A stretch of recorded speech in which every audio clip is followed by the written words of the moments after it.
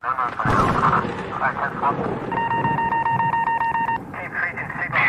the suspect is armed and considered extremely dangerous.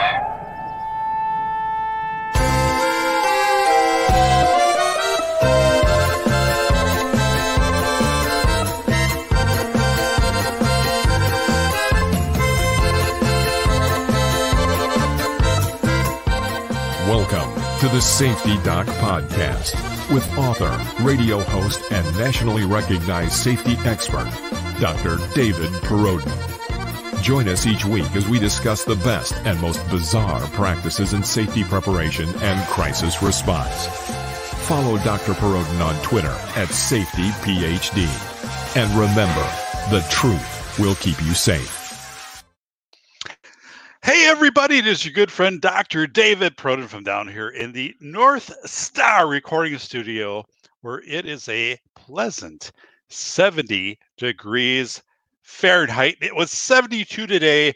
This is beautiful for October 10th, 2022 in Wisconsin. So yeah, thank you so much for this awesome weather. It's going to be 74 tomorrow. The doc is going to be out on his bike at least 40 miles, maybe more. I will post pictures. But thank you so much for joining me tonight.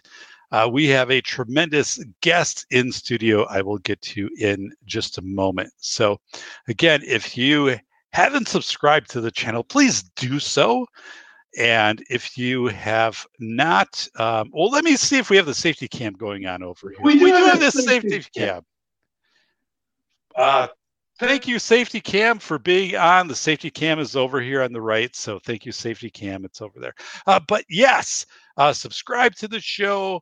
We are within a couple hundred hours of being monetized, 190 episodes in YouTube, MP3 leveled audio, and then also blog posts at safetyphd.com. Down in the corner over there, actually, you can find it. So, you know, when I wrote The Velocity of Information, I had a chapter in here called Fitness and Fortitude, and it was about March and April of 2020, what we could do as a country to have a civilian campaign toward fitness and nutrition, right?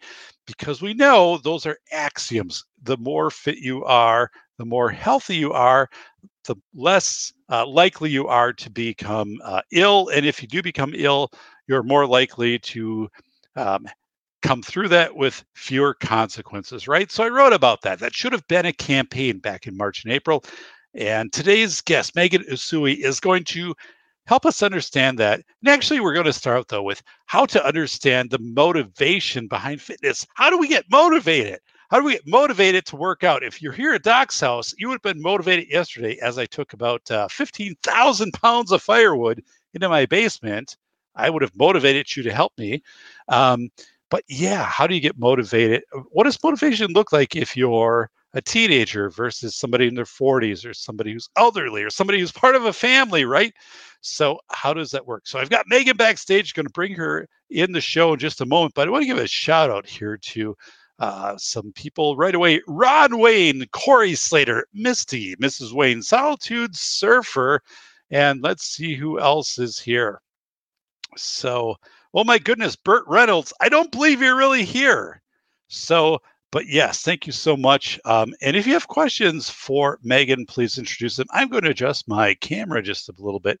This is the camera that is being replaced down here in the safety studio. But welcome to the show, Megan Usui. Welcome, Megan. Thanks for having me, David. So I'm thankful to have you on the show. Megan and I have been in communication for a number of months, kind of, working out the show, working out the questions. And one of the things, Megan, when I wrote The Velocity of Information is I wrote about how in March and April of 2020, we really would have benefited from a national campaign on fitness. It didn't happen. And as I talk to people now, as I present, I don't have the answer to what motivates people toward fitness. So I know that you're going to talk about that today, and I'm very thankful for that. So first of all, thank you for being a guest on the Safety Doc Show. My pleasure. Great. So, and you're in the Seattle area. So what, it's like about 1 in the afternoon right there per the time zone change, right? It's probably 1 o'clock and sunny. Well, it's a little further in the afternoon. I'm done with my client load for the day. And we've had a lot of forest fires. Oh my In goodness. the Cascades. So we've all been stuck inside, not because of a pandemic, but because of horrible air quality. And it's been quite oppressive. And this has been going on for, I feel like, a month. Our air quality's been awful. Wow. So I'm very jealous of you being able to go on bike rides and being You know, the air quality around here is typically pretty good. We don't have much as far as like forest fires and things like that. Every once in a while, the coal fire power plant, will pump out a little more exhaust, and I got to deal with that when I'm biking. But generally, pretty good stuff. So today's show is fitness in chaotic times. What really motivates us? And we have fitness professional Megan Usui on the show. And Megan, I'm going to read your bio. So for those of you, again, watching the show, many of you know this, but for those of you unfamiliar, I have 3 monitors in front of me. The left are the show notes. The front monitor is the monitoring the show notes. The right is monitoring the stream. So if you're watching, Doc, look around. Am I trying to follow a ghost down here? Possibly, because we know that the North Star recording studio is haunted. We know that. People have submitted and say, look, the 18-minute mark and 7 seconds in Baguio, there's clearly a ghost. I get it. They're friendly. Nothing to worry about. I know it's October. But yes, so I'm going to look over on my left side here for the biography. And here we go. Megan Usui has over 2 decades of experience as a fitness and wellness professional. She has worked as a fitness director, personal trainer, weight loss coach, gym designer, and group fitness instructor at health clubs, weight loss, and biofeedback centers in California, New York, Virginia, and Washington State, including the Washington Athletic Club in downtown Seattle. She is the owner and operator of the David Workout in Snohomish. I think I have that pretty closely. And David Workout, right, David? I did a workout here of 25,000 pounds of firewood in my basement just over the last few days. She is an expert in personal and relationship coaching. Practicing what she preaches, Megan has lost and kept off 60 pounds for more than 25 years while raising 2 fit and active boys. A graduate of Sweetbriar College with a degree in philosophy, Megan is fascinated by history and human culture. Again, Megan, welcome to the show. Thank you. I'm looking forward to talking about what motivates people. It's one of my favorite topics. Great. This is an interesting question because when I present, for example, on the velocity of information, and I talk to people about the chapter Fitness and Fortitude, I felt that in March or April of 2020, when we were seeing misty-eyed celebrities come on TV and say, here's how to sanitize your phone. You mix up a little bleach and whatever, but don't do too much. And I'm like, okay, I get it, right? But there's much more to it than that. It's an overall wellness campaign and health and fitness. And looking back through history, in 1942, the Committee for National Morale, very much helping a civilian population handle how to embrace and enter into war.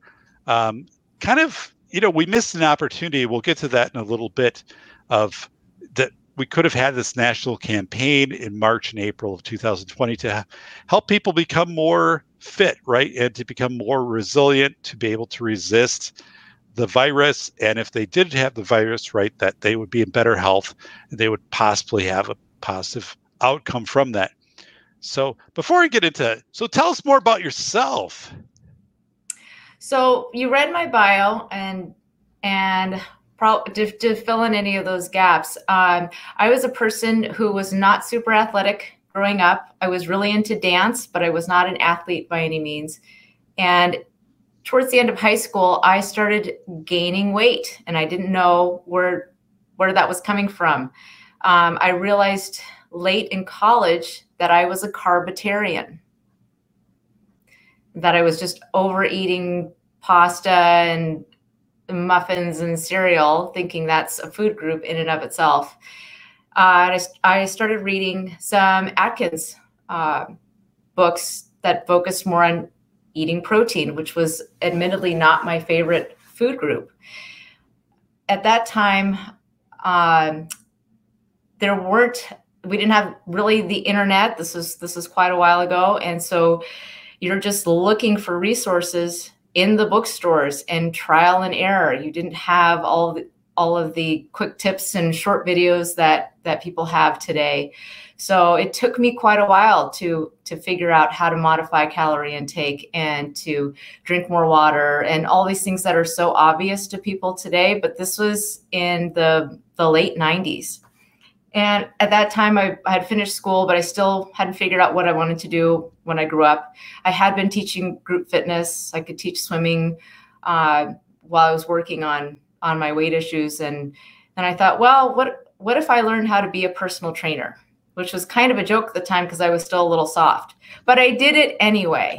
And I worked for 24 Hour Fitness and very quickly became not only a trainer, but I started managing trainers. So my skill set in people was an asset for me, but I was so fascinated with how do you put together a program for different people with different backgrounds. And I could relate to people because I wasn't an athlete.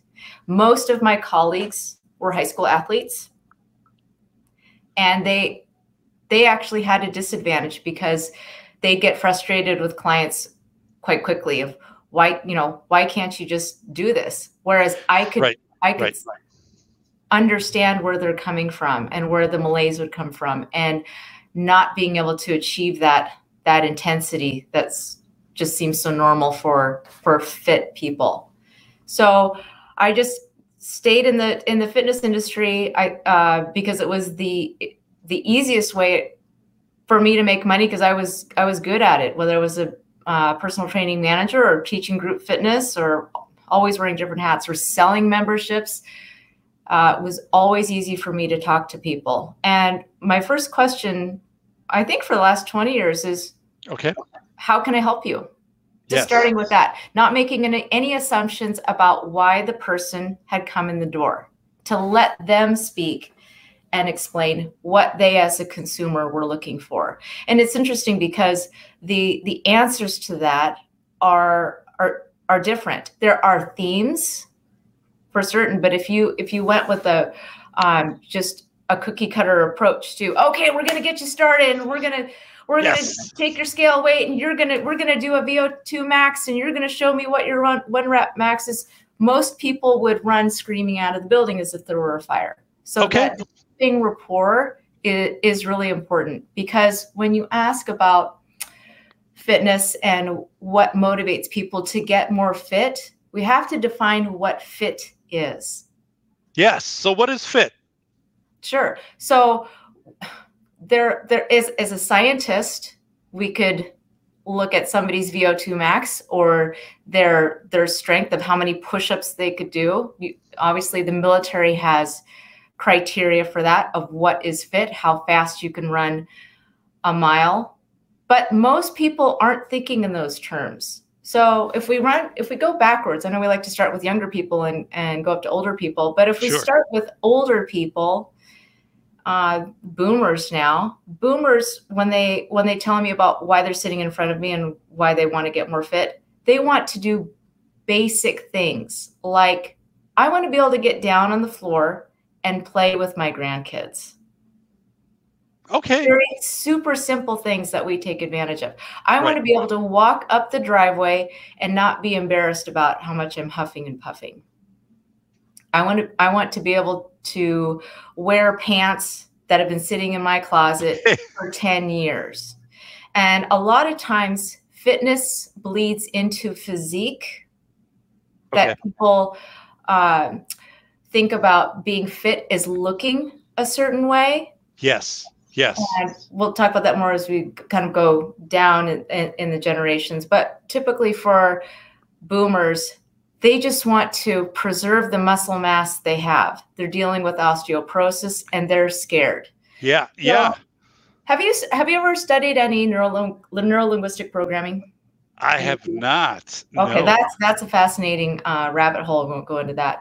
But one of the basic tenets of neurolinguistic programming and figuring out how someone's mind works is most people are either towards a goal or away from a consequence. Okay. And that's a paradigm of how they look at the world. Are they more carrot driven, or are they running away from the stick?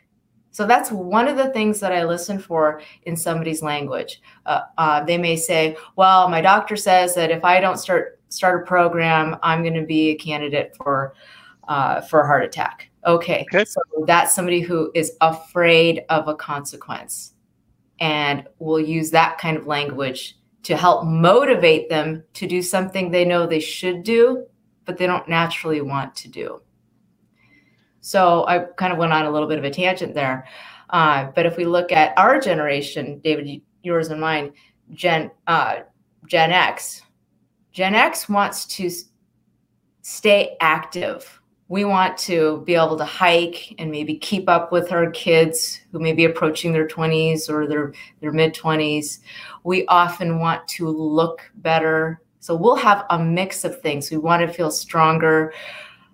We want to either become more fit or stay fit, and we want to look better. We're getting ready for, oh my gosh, our 20 or 25-year reunion, and we're scared to death what that's going to be like. Our daughter's getting married, and we're scared to death of what the pictures are going to look like.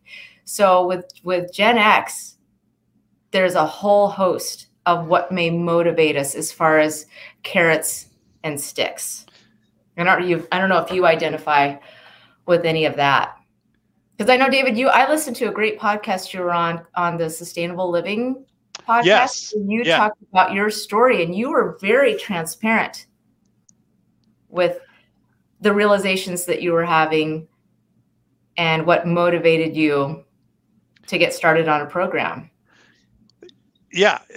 And that was a, one of the most, I guess, authentic interviews that I've given, and probably most vulnerable interviews that I gave. And so just, to recap that. So I was on with Marianne West on the Sustainable Living podcast, her podcast, about maybe 3-4 years ago. And at that time, I talked about how I was in a very high profile, high pay, high stress, high burnout job.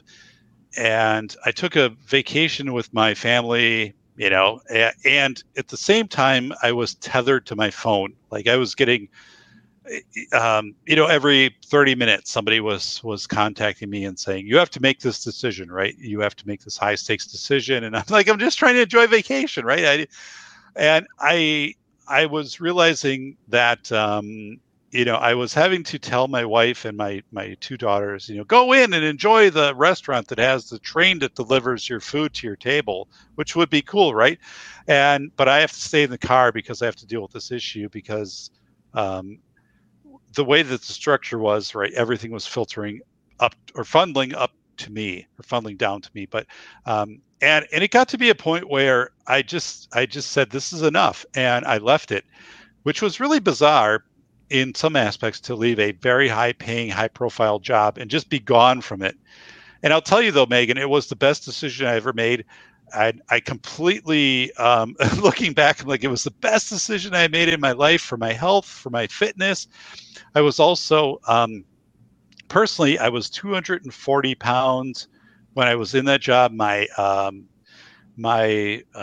liver and like kidney function, through the your doctor would take, the blood draw and say whatever.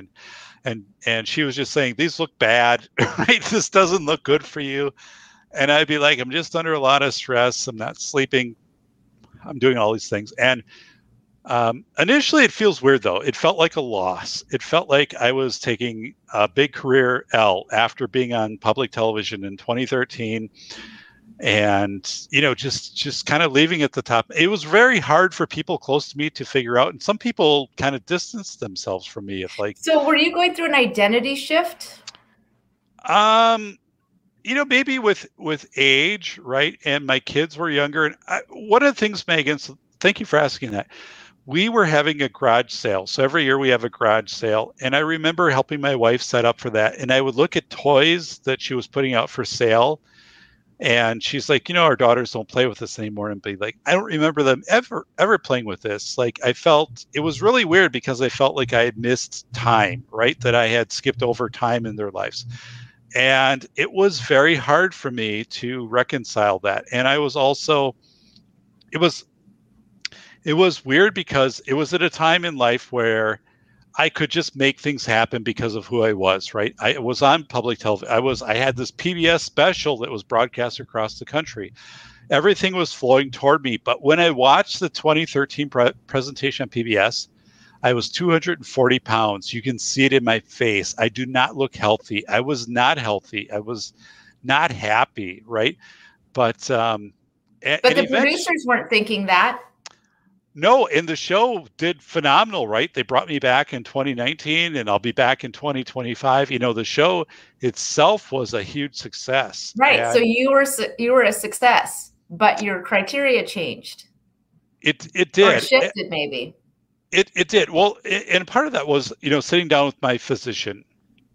And she said, it was kind of interesting, Megan, because the physician I had prior to that was like, oh, you just need prednisone. I'll subscribe you, I will give you a subscription or prescription of prednisone and you'll be fine. And that wasn't the case, right? But everything was prednisone. And she said, you're not in a good path here. Like, I've seen people your age who have had heart attacks or strokes or ischemic attacks, right? That is like a mini stroke. And she said, you're just not in good shape. Like, you have to make a decision how far you're going to push this and know that your risk levels is very high. And so when I left things, like, it was a huge surprise. And I think one of the things too is it was very difficult for people close to me to understand this, because they look at it from the outside and say, you had everything. You were at the top of your game. Like, and I'm like, I'm still at the top of my game. But it was hard for me, but I came to terms with it actually faster than the people around me, which was kind of weird, because I think there's this thing where people, and I talked about this a couple of years ago when I was doing consulting in the state of California, maybe like 2 years ago during COVID, when I cut back my hours, like, people were like, please don't do this. Like, did we do something wrong? Like, what will it take to like keep up the hours? I'm like, oh, you're all cool. Like, it's just like, I want to do other things like tomorrow. But you were creating an inconvenience for them that they didn't approve. I was creating an inconvenience. And I also think they knew me. They knew I was reliable. They knew I was honest. I knew my stuff. And for them to transition to somebody else was very uncomfortable. And like I said, like, tomorrow's going to be 74 here. I'll be out biking. And that's the way I was when I was consulting in California for like special education and school administrator stuff. I'm licensed in Wisconsin and California for most levels of school administration. And I just said, tomorrow, if it's 75 and sunny, we're going to cancel because I'm going to be out biking like this. And actually, I never received pushback on that. People be like, I wish I could be you, right? I wish I could be you. I said, I'll catch you up in a day or two later. It's no big deal. But like, I have to bike. Like, I just love biking. I will bike 3,000-4,000 miles a summer. And it's just so ingrained in me now. But before, Megan, back when I was like, 2012, 2013, the PBS meet, I would bike 5 miles and I would be winded and I'd be like, this sucks. I don't like doing this. I'm so tired. Why am I doing this? Now I bike 70 to 100 miles, literally in a day. I'll bike 100 miles in a day. I'll be like, I love this. I'm so excited to plan for a bike trek. But it was weird for me because I also had people abandon me, and there were people who came back later and tried to like kind of rebuild the friendship or connection, but they didn't understand, like, why would you leave at the top of your game? And I said, it's kind of like Chris Borland. So Chris Borland is from University of Wisconsin-Madison. Actually, I don't know who that is. Okay. So he was a linebacker with the 49ers. He played one season and then he left. And he said, I don't want to have, concussions. Like, I don't want to deal with this later in life. I actually went to school with Russell Wilson. He was in a few of my classes. Oh, really? Russell Wilson. Yeah. The quarterback of Denver was in a few of my classes when I was doing my PhD. But But it was one of these things that was really hard for people to grapple with. And some people stayed with me and some people just like abandoned, like So you talked about people who were disappointed and abandoned you. Were there some other people, maybe some friends or family, who said, "Wow, Dave, I'm so happy for you that you decided to do this, because I was really getting worried about you"? There were absolutely people came forward, and especially I call it the people who are in your corner. They really reveal themselves during that time, right? And they kind of look and say, like, Dave's got a plan, like this in a 5-year image, like this will all look good, like this will all work out. But yeah, I did have those people in my corner, and I'm so thankful for them. So you found out who your tribe is. You do find out who your tribe is. And it's weird, Megan, because I've had people now try to re-enter the tribe after kind of like distancing themselves early, and I'm like, I don't know, I'm not quite ready for you to come back into my tribe, because right at a tough time. And I will also say this, like, when all of that went down, my dad was awesome, right? And I talked to him and said, like, let's take a father-son trip. Like, we'll go to state parks, we'll stay overnight, and let's like spend like 2 weeks, just you and I, like doing this stuff. And he was up for it, right? So I had this awesome experience with my dad, who had had a heart attack at my house in 2012. And I remember, the ambulance coming, and they said, "Where do you want your dad to go?" And I'm like, he has to go to like this hospital, and driving down there. And I didn't know if he'd be alive or not.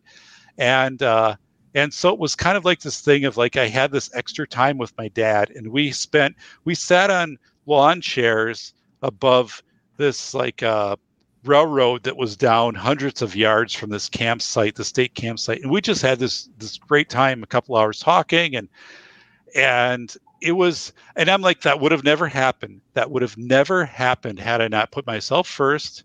And then also, like, since then I've lost 30 pounds. I'm extremely fit, right? I bike, I'm hauling firewood, and I'm just happy. And so for anybody listening, right, I think that's the thing. Like, if you're in a situation where you're not happy, where you don't think your health is where it needs to be, like, it can change, like you can change it. And, I did it. And right. And what other people think, that's kind of secondary, because you will have those people who will emerge in your corner who will be very overt supporters of you, and people who kind of like fade away because they're not used to seeing, I guess, the superstar exit stage right. And it's kind of weird. Yeah, another one appeared, it sounds like, because their idea of Dave wasn't somebody who could do a 50-mile ride. And I wasn't even that person, Megan. I mean, I looked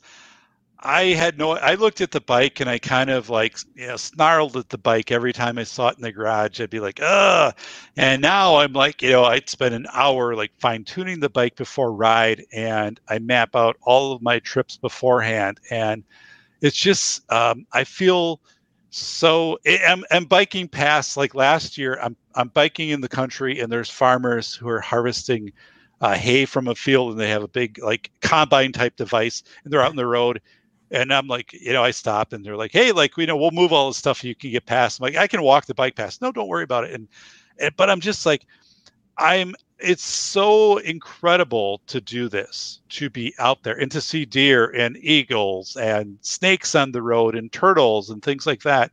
And I remind people, I teach right now, I'm a university professor. When I teach my legal classes, a big part is spending some time reminding people, don't lose yourself. If you ever get to a situation where, you're up, especially during COVID, I was teaching superintendents, they'd be like, I'm 24 hours a day, right? I can get a text or a call, somebody tested positive, now I've got to shut down a second grade or something like that. I'm like, you've got to take care of yourself. And I understand all of these systems, but remember, like, you are more important than this. And that's my main point to people. I got to work, Megan, at the School for the Blind in Wisconsin. I became their head of therapy services after I had left this high stress position. So I come into this position, and I have no idea, right? I don't know how to read Braille. I don't know cane technique. I don't know any of this, and I'm pretty scared. And I will tell you, that was the best job I ever had in my life. I absolutely loved it. On days like today, where it would be 70 and sunny, we'd be out on tandem bikes with the kids for an hour biking around the town. Oh, because of the lifestyle of this job. Oh yeah, it was.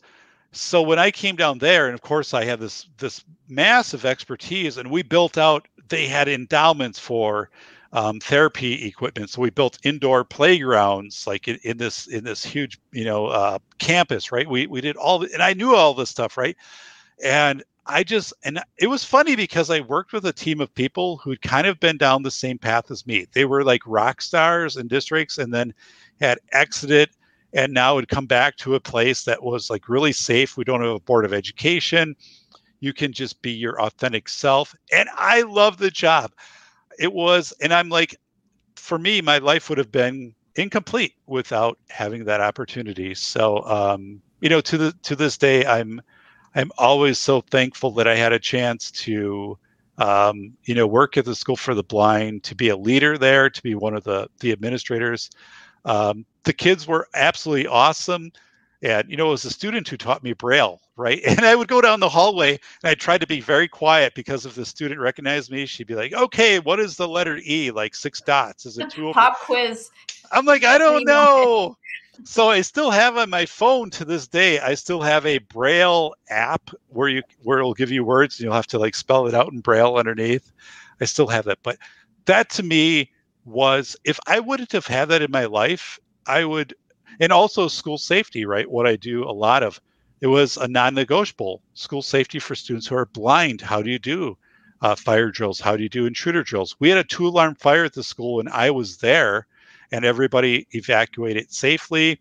We were able to, get buses to get kids back to everything was fine. And I just said, there were so many levels where, looking back, if I would have continued on the path I was, I don't know, heart attack, obesity, just, general, so negative, and this change. But so we have a few questions, Megan. So we have Solitude Surfer asking, what is VOS max? I think what they're meaning to say is, what is your VO2 max? What is your ability to consume oxygen? And that's a very common fitness marker.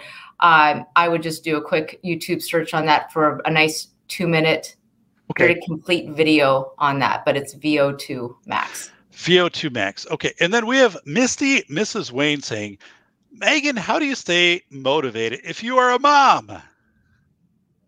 Well, Misty, how to stay motivated to stay fit, I'm assuming, when you're a mom? Yeah, I think that's what she's asking. How do you stay fit? Yeah. So one of the things I love to do is I love to sell fitness. And you have to know what people's incentives are. So what's an incentive for a mom? A mom is trying to keep her head above water and have all the energy to complete a task list that's always too long, and there's never enough time to do. So I would say to a mom, imagine if you get up in the morning and you do your exercise, you put your own oxygen mask first, and you feel like you're a superhero and you've got enough energy to power you through your day. As opposed to when you wait till you're the last person to serve yourself and you don't have any energy left, and you can't get on the bike, and you can't go to that Zumba class, and you can't, even turn on the TV.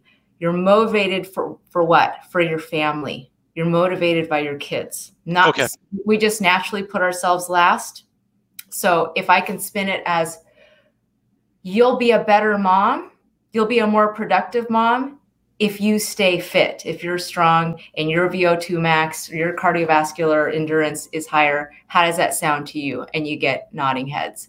Now, what's interesting with grandmas, because grandmas often really put themselves last and they don't want to do exercise at all. I will perhaps shame them and say, well, imagine if you continue not to do any exercise and you don't walk.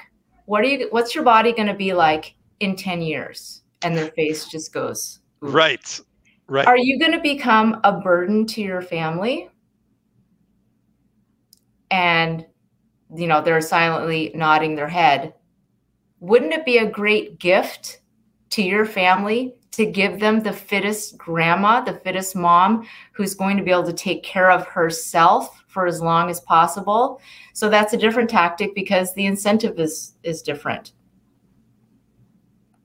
That makes sense. No, it does make sense. So Megan, let me come back to your story of, tell us your fitness and wellness journey.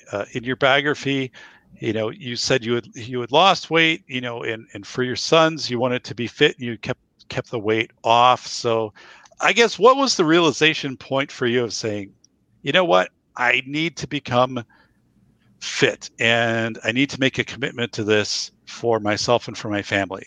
Well, for me, that's how I was putting food on the table. So I had to get fit. I was making more. I saw the connection between me making more money and getting fit. I was a single mom, so I had a lot of incentive to improve our financial state. The food component of it was, I guess, easier as I started to realize I had to manage my macronutrients, meaning my proteins, carbs, and fats. And that realization helped me to get the boys to have an early education about how to do that. So we would, because I didn't have enough time or I'd be too tired at night, we'd go to eat at a Whole Foods. And I would make I had a placard for each of the boys that was colored with red for protein, green for greens, yellow for carbs, and maybe like a pink for a dessert. Okay. That showed the ratios. And I said, okay, boys, you go around and this is what you get to fill up on your plate. So they knew they couldn't just fill up their plates with mac and cheese and dessert. They had to, and they would police each other. Oh, you don't have enough of the red on your plate. You got, and you need to, mom's going to make you put more greens on your plate. So that was helpful because I could educate them about how to start better habits earlier than I had, because I don't know about you, but I didn't know anything about proteins, carbs, and fats, what those were growing up. That was not part of our education. Yeah, I didn't know anything about that either. When I grew up, we had Spam sandwiches, right? So frap some Spam and white bread, hamburgers and stuff like that. So Standard American diet. Standard American diet. I was clueless. And of course, college was just, a mix of freshman 15, Taco Bell Tuesdays. I had a friend who worked at Taco Bell. So, right, like you could extra food there. But yeah, there wasn't any awareness. And especially when I was really like burning the candle kind of at both ends in my administrative position, there was no shame at that time of stopping at the gas station on the way home, filling up with gas and going in and buying like 3 donuts, right? So I didn't know anything right about carbs. And now I'll say, like, when I go out and bike, like, I know to bring a green banana because you need the fuel. The fuel in it, need it. It's going to burn a little bit lower. It's very scientific and specific. Like, I've researched exactly what I bring with me. And I also know, like, I'm not going to cramp up my calves and my hamstrings. And basically I can get off the bike after a 70 or 100-mile ride and put it away and be like, fine, like after that. And I bring 2 gallons of water with me, which is pretty crazy. That's 16 pounds of water. But, so when I take, share photos when I'm biking or a picture of the bike, like, the bike is very much designed to carry like all of these things with it. And it's amazing though, to understand, and I can actually find, Megan, when I'm biking, the point in time, if I start out on like a cup of coffee, like a 24 ounce of coffee and a little bit of carbohydrates in the morning, when my body kind of switches over to burning like the bile and stuff from the body, like it starts to burn fat, I can actually detect when that happens. You can feel that shift to ketones? I can feel it. And I know that it'll be for like about 10 miles and I'll be switched over. And I'm so aware of that, which is amazing. And as I said, like, I'm 30 pounds lighter than I was. I'm extremely fit. Like I said, I carried 15,000 pounds of firewood. Did concrete work last week. I'm 51, right? So and honestly, like, my 51 is significantly better than 31 or 41, significantly better. So let's. So here's a question, Dave. Are you in the Yes. minority?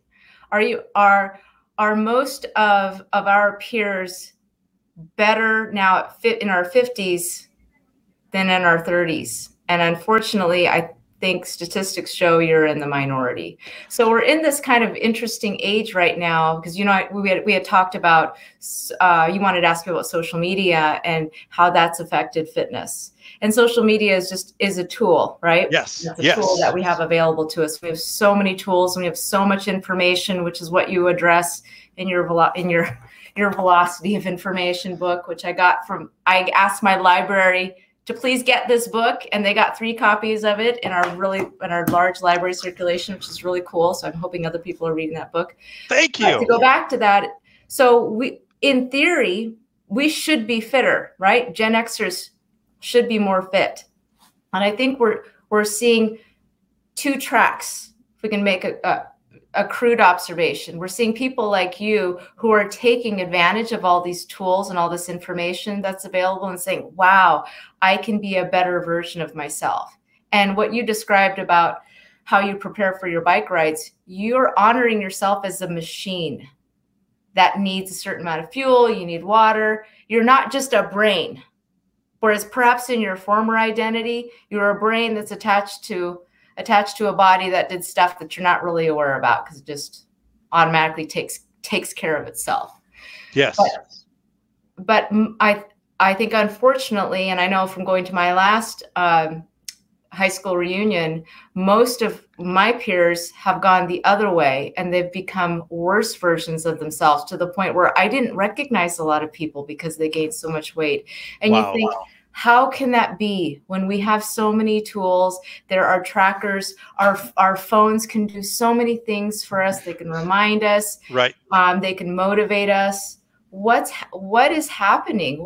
Why is it that diseases of affluence seem to be taking over? Is it our attention spans, or do we not really have those intrinsic desires to feel better? Are we just are people just giving in because they're overwhelmed? Certainly the pandemic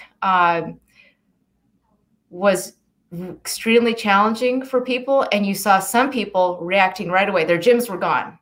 Okay, some people just hid under a blanket. They gained their COVID-15, and other people went out and bought all the gym equipment that they could. Right. Two completely different reactions to an instant scarcity. So it requires us to ask a lot of questions about: are we a fighter? Are we someone who flees? And so that it depends on what kind of person you are, and the person that you are revealed itself. But unfortunately, that's not the majority. So that's a good point. My daughters are both dancers, right? So me too. Okay, so they've taken dance classes since age 3, and now my oldest daughter is 16, right, and my youngest daughter is 12, and they are very particular on practicing, right, and they're very much students of dance, which is amazing. But we went to a local, community event, right, where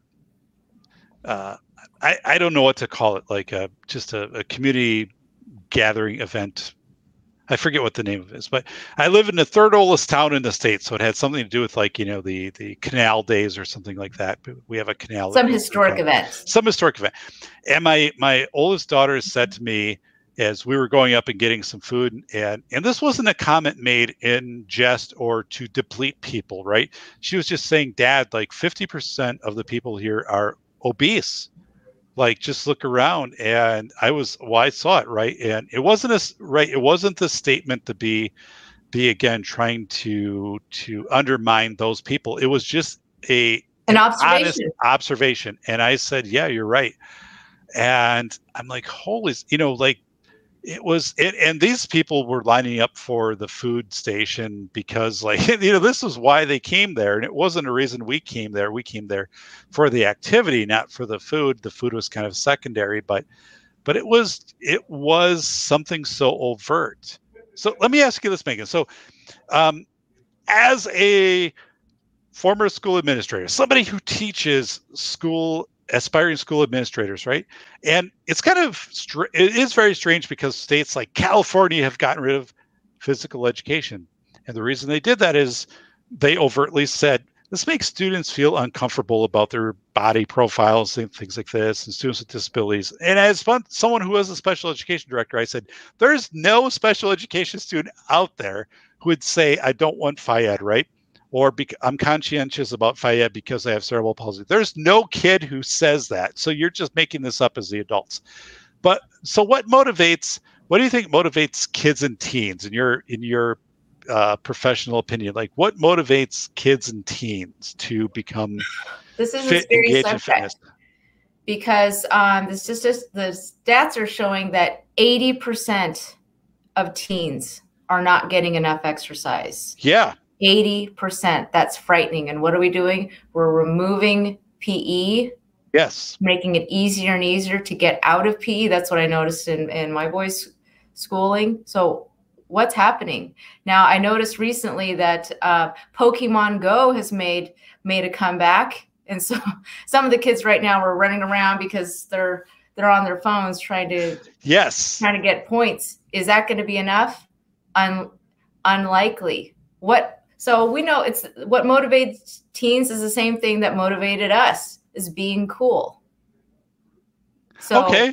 What's the connection to being fit and being cool? And there is less and less of a connection to your physical vitality and your social status, because the kids are, as everybody knows, they're addicted to their phones. They're getting more and more ensconced in their virtual reality and more interested in their virtual presence.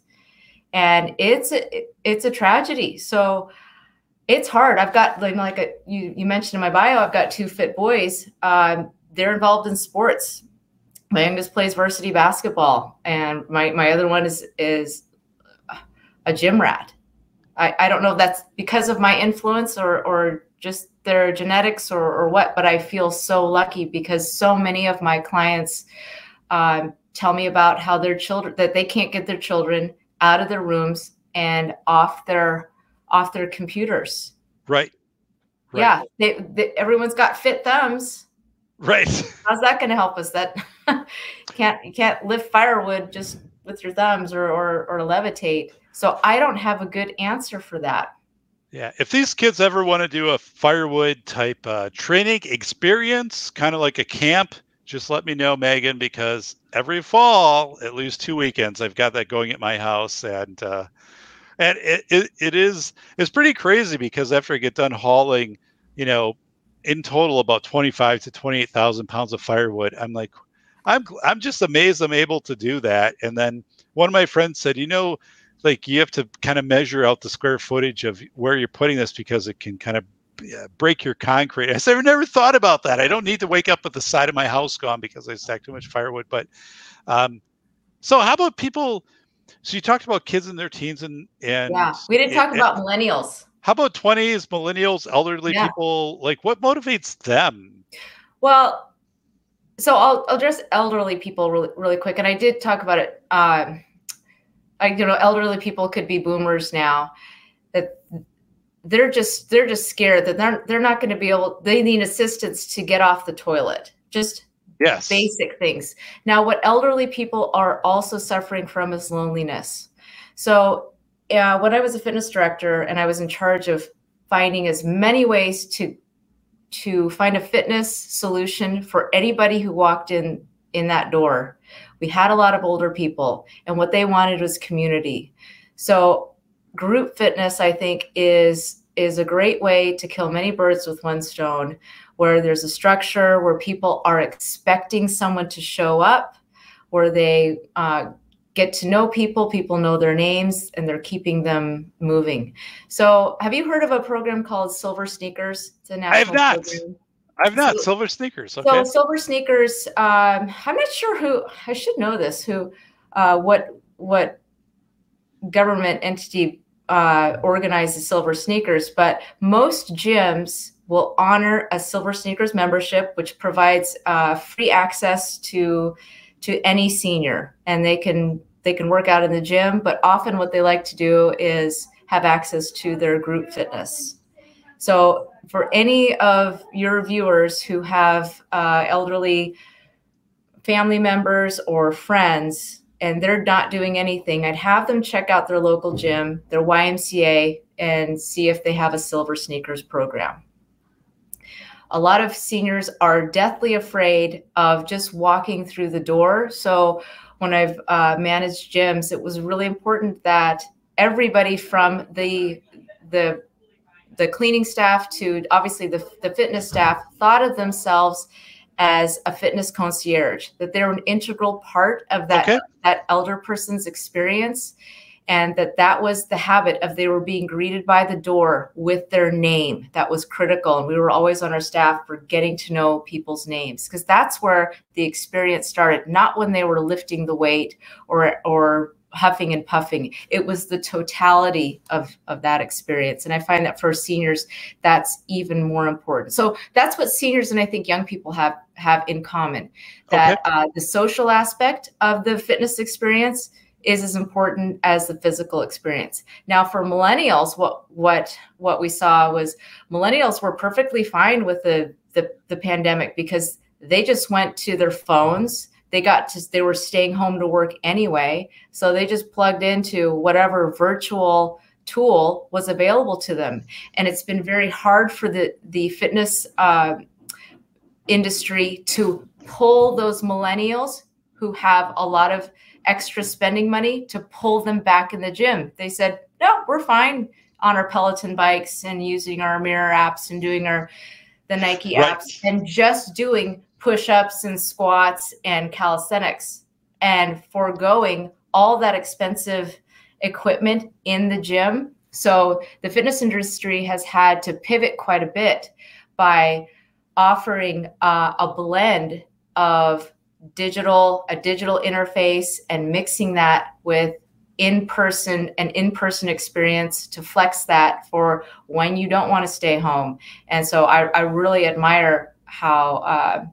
clever and how creative the fitness directors have had to be to keep people coming into the gym. And it's been hard because a lot of fitness gyms have closed. They've had to close facilities because the millennials didn't care. Really? Wow. Mm-hmm. So like with the Peloton bikes that track your fitness, that before the pandemic, they had 1 million subscribers. Okay. That almost overnight went to 6 million. Which Whoa. is incredible. And the Peloton bikes are expensive. They're a couple grand. You're paying another $40 a month. Right. But the millennials have that desire to either get fit or stay fit. Probably more than any other generation. So they're staying fit, but it surprises me that they don't care that they have the state-of-the-art equipment, that they're happy to stay home and do a yoga program at home and do just a body weight workout without the equipment. So that makes me a little perplexed, and I don't know what that's going to look like. So what age is that? What age fits into that? What millennials are like late 20s now to 40s, I think. It always changes, so I have to refresh that to remember what ages those are. So what you're saying, Megan, is like they're content with staying at home and kind of doing their workouts and not. Would you say that's what your face validity tests show, to use one of your terms? Yeah, so face validity is one of my terms. I guess, I mean, I personally, for my own fitness, like I am a solitude fitness person, right? So I do fitness on my own. And especially like biking, right? People will be like, hey, like, can I bike with you? I'm like, yeah, not really, because I have a certain pace I want to go. I can change things up as I'm biking. I bring a podcast along on a external speaker, stuff like that. I'm like, so, kind of like, so you're more like a Gen X where you want to hit your own goals. I do. And also there'll be times when I'm biking where I'll be like, okay, for the next mile, I'm going to bike like 20 miles an hour, right? And then I'll kind of monitor my heart rate. But all these things, right? If I had somebody like with me or a couple people, I'm just not into that for workouts. And it's not anything with my appearance or fitness or anything like that. It's just like I kind of know what I want to do, and it calibrates and curates in the moment. So how about, going back to what motivates people, like if I was your coach, I'd know Dave is someone who's very data driven, and it would be really important that I show you what your progress is. Okay.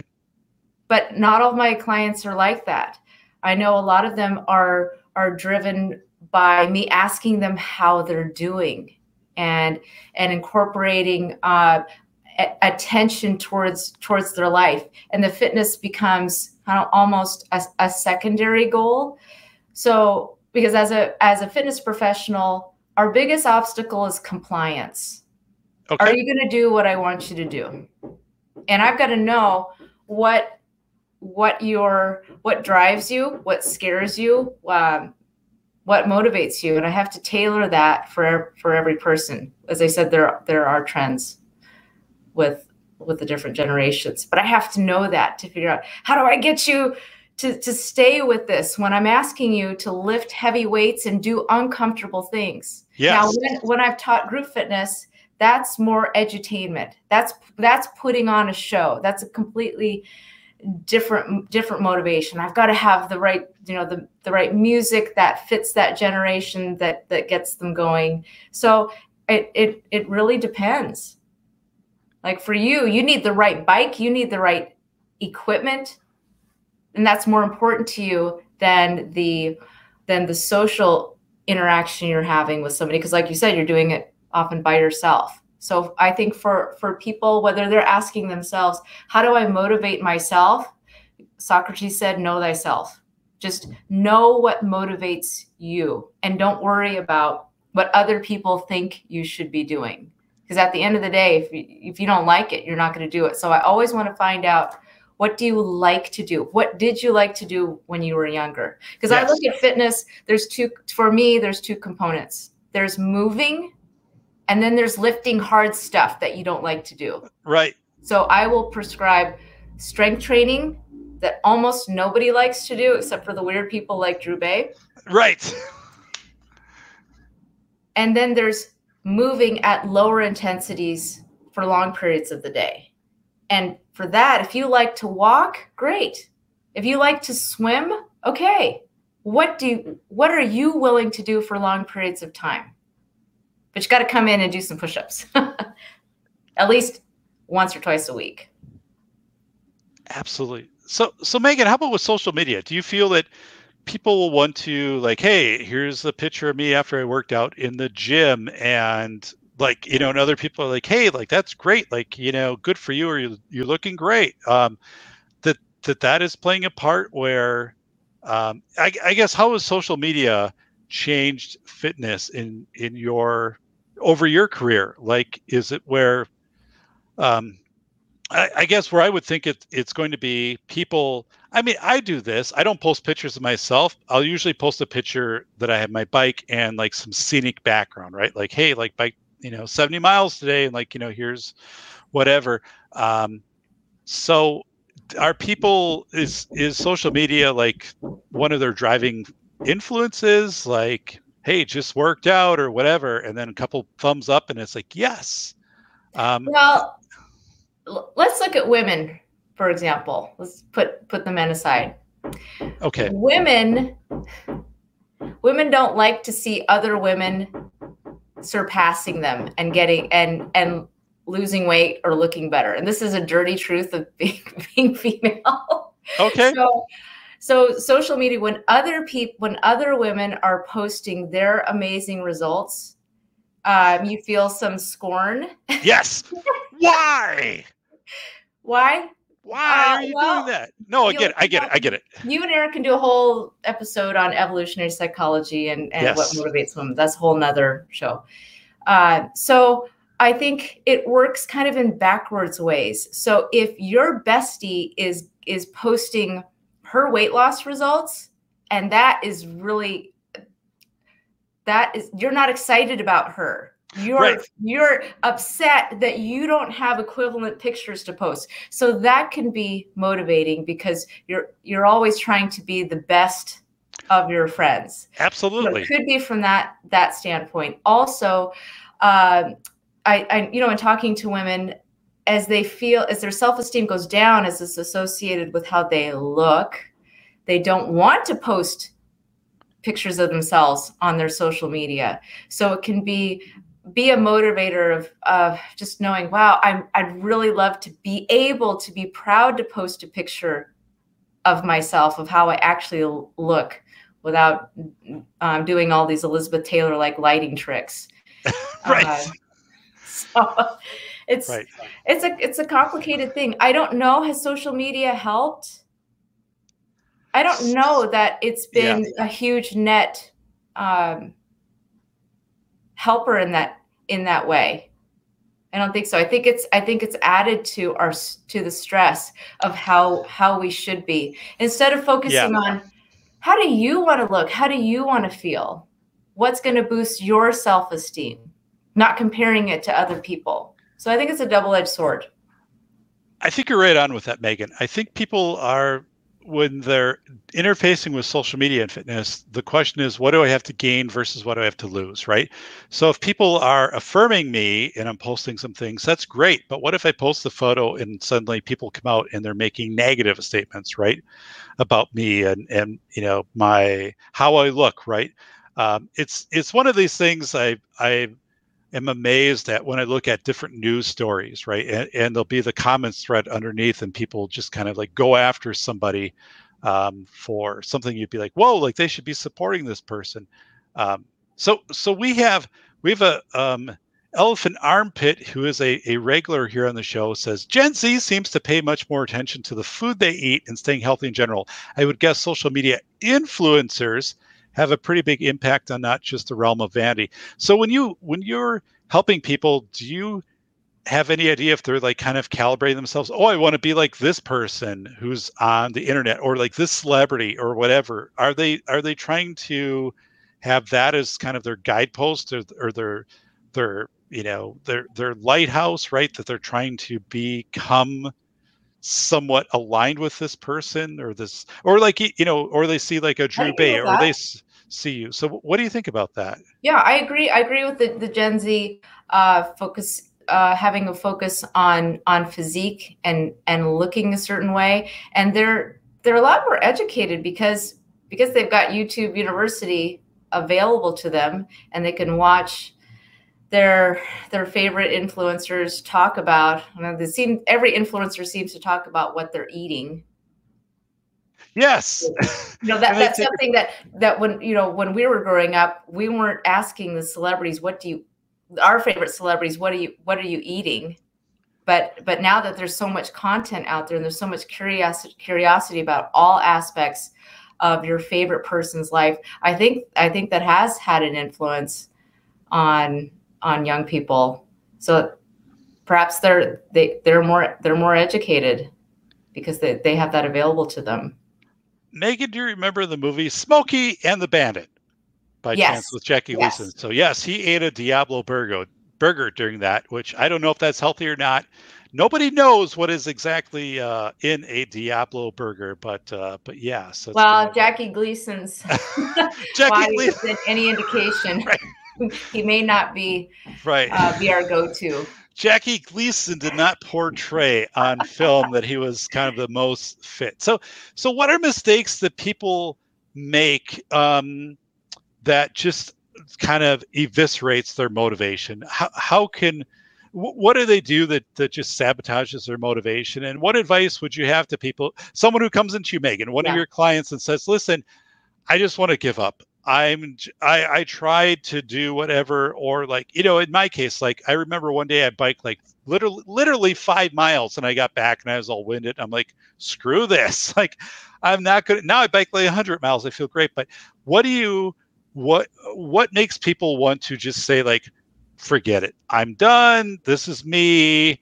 I'm not going to pursue this anymore. And then how do you help people to kind of reassess that position and be like, think about this, come back, recalibrate, and to help them not to just like, I'm done. Yeah. I'm done. What's hard is often the fitness professionals don't get to see people when they've gotten to that dark place. That's when we get ghosted.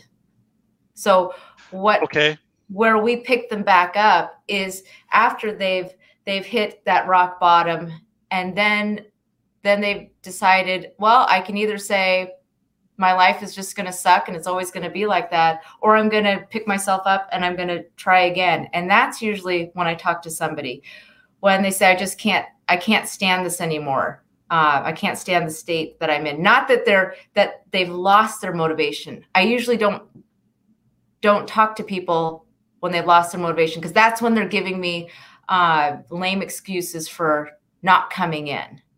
And I can't call them out as a liar. Work is really stressful. Things are going on with my kids. They're just giving me excuses as to why they're not coming in for their appointments. Now, hopefully I've figured that out before I've seen the red flags before it gets there, but not always. And it's not our responsibility to ensure that every man is saved. So if you get to that point where like you're just ready to throw in the towel, it's hard to yank somebody out of that. They really have to hit that rock bottom, which is kind of an unfortunate feature of the human condition.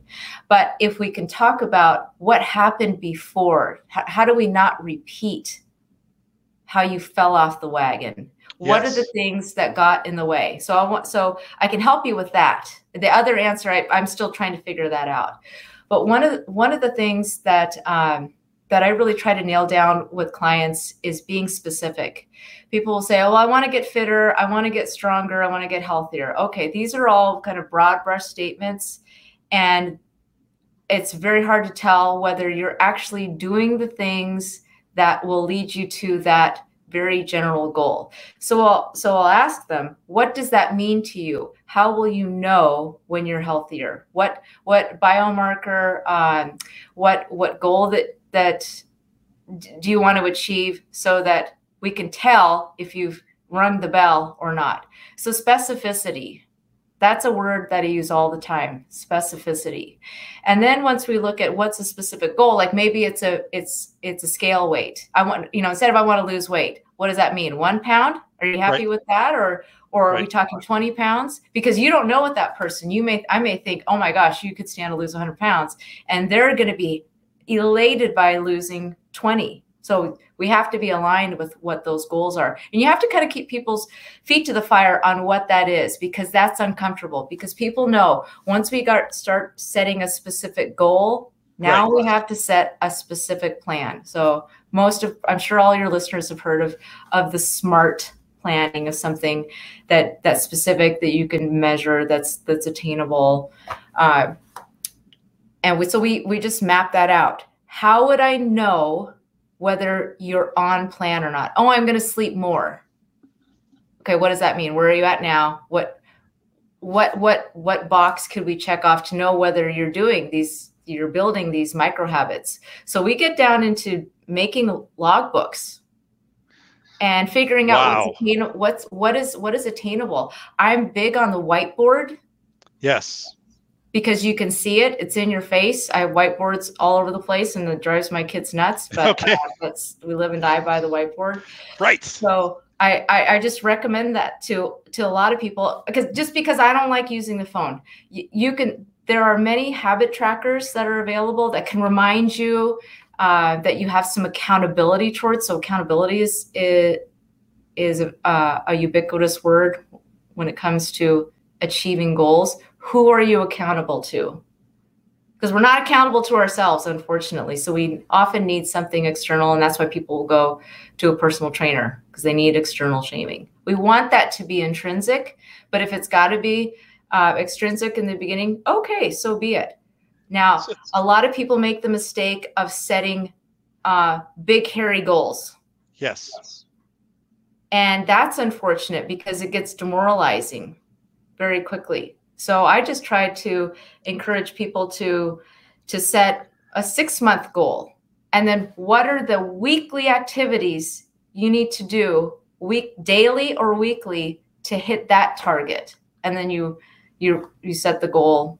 You set the goal then. Because a lot of people will just say, I know, here's a handful of things that we need to do. So one of the things I do with clients is I have a flashcards that have about 40 different strategies in regards to health, or we'll say diet and fitness, of things that you can improve. And I have them very quickly put them into 3 stacks. Here's something I know I need to do. Yes. Here's a stack of things that I'm not sure maybe I should be doing. And here are things I refuse to do. Okay, good. So we've now whittled this down into 2 stacks of things you know you need to do. And I'll ask them, okay, let's go through the maybes. Do you have any questions about that? We'll talk about those things after we talked about it. Have any of those strategies moved into, I know I need to do these things? Okay, so now we may have a dozen things in the, I know I need to do these things. And then I'll ask, is it reasonable for us to expect you to flip a light switch and now start drinking a gallon of water a day, or making sure you've had a pound of vegetables a day and that you're sleeping 8 hours a day? No, you'd be totally overwhelmed. So we start with the micro habit. Which 1 to 3 things could we add this week that will move the needle forward? What's going to give you the biggest bang for your buck of all of these things? And often we talk about food because people think, oh, I just need to exercise more. If I just did my elliptical for 45 minutes every day, that's going to get me closer to looking better. Not really. It's probably going to be looking at what's on your plate at least 80% of the time. So we'll prioritize goals.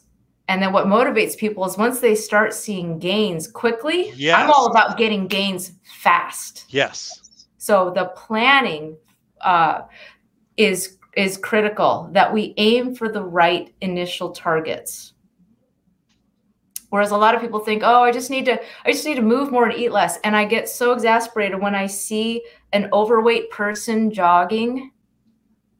I feel so terrible, and I just want to pull over and help that person, because what's going to happen is they're going to jog for a week, maybe 2 weeks, and then their knees are going to ache, and they're going to say, oh, this jogging is terrible for me. And they just go back to the way they were, when that's a terrible entry point for people. But that's kind of what we've been programmed to do. Oh, I got to move more and eat less. So now your metabolism is going the wrong way, and you're doing exercises that are too much force for where you're at now. So I just threw a whole bunch of things at you. No, Megan, that makes sense. Oh, one thing I want to add is this Fitbit thing. Yes. So I have kind of a love-hate relationship for these Fitbits, because I think it's great. I think one of the things that boomers especially have improved is policing their steps. Okay. And am I getting 10,000 steps? And I think that's been wonderful, because I hear a lot of chatter about that from my parents' friends, from my boomer clients, that they talk about that, they can see it, and it's attainable to go, oh yeah, I used to be 3,000 steps, now I'm getting 5,000 steps, and I got 10,000 steps, and I put that on my Facebook page. That's awesome.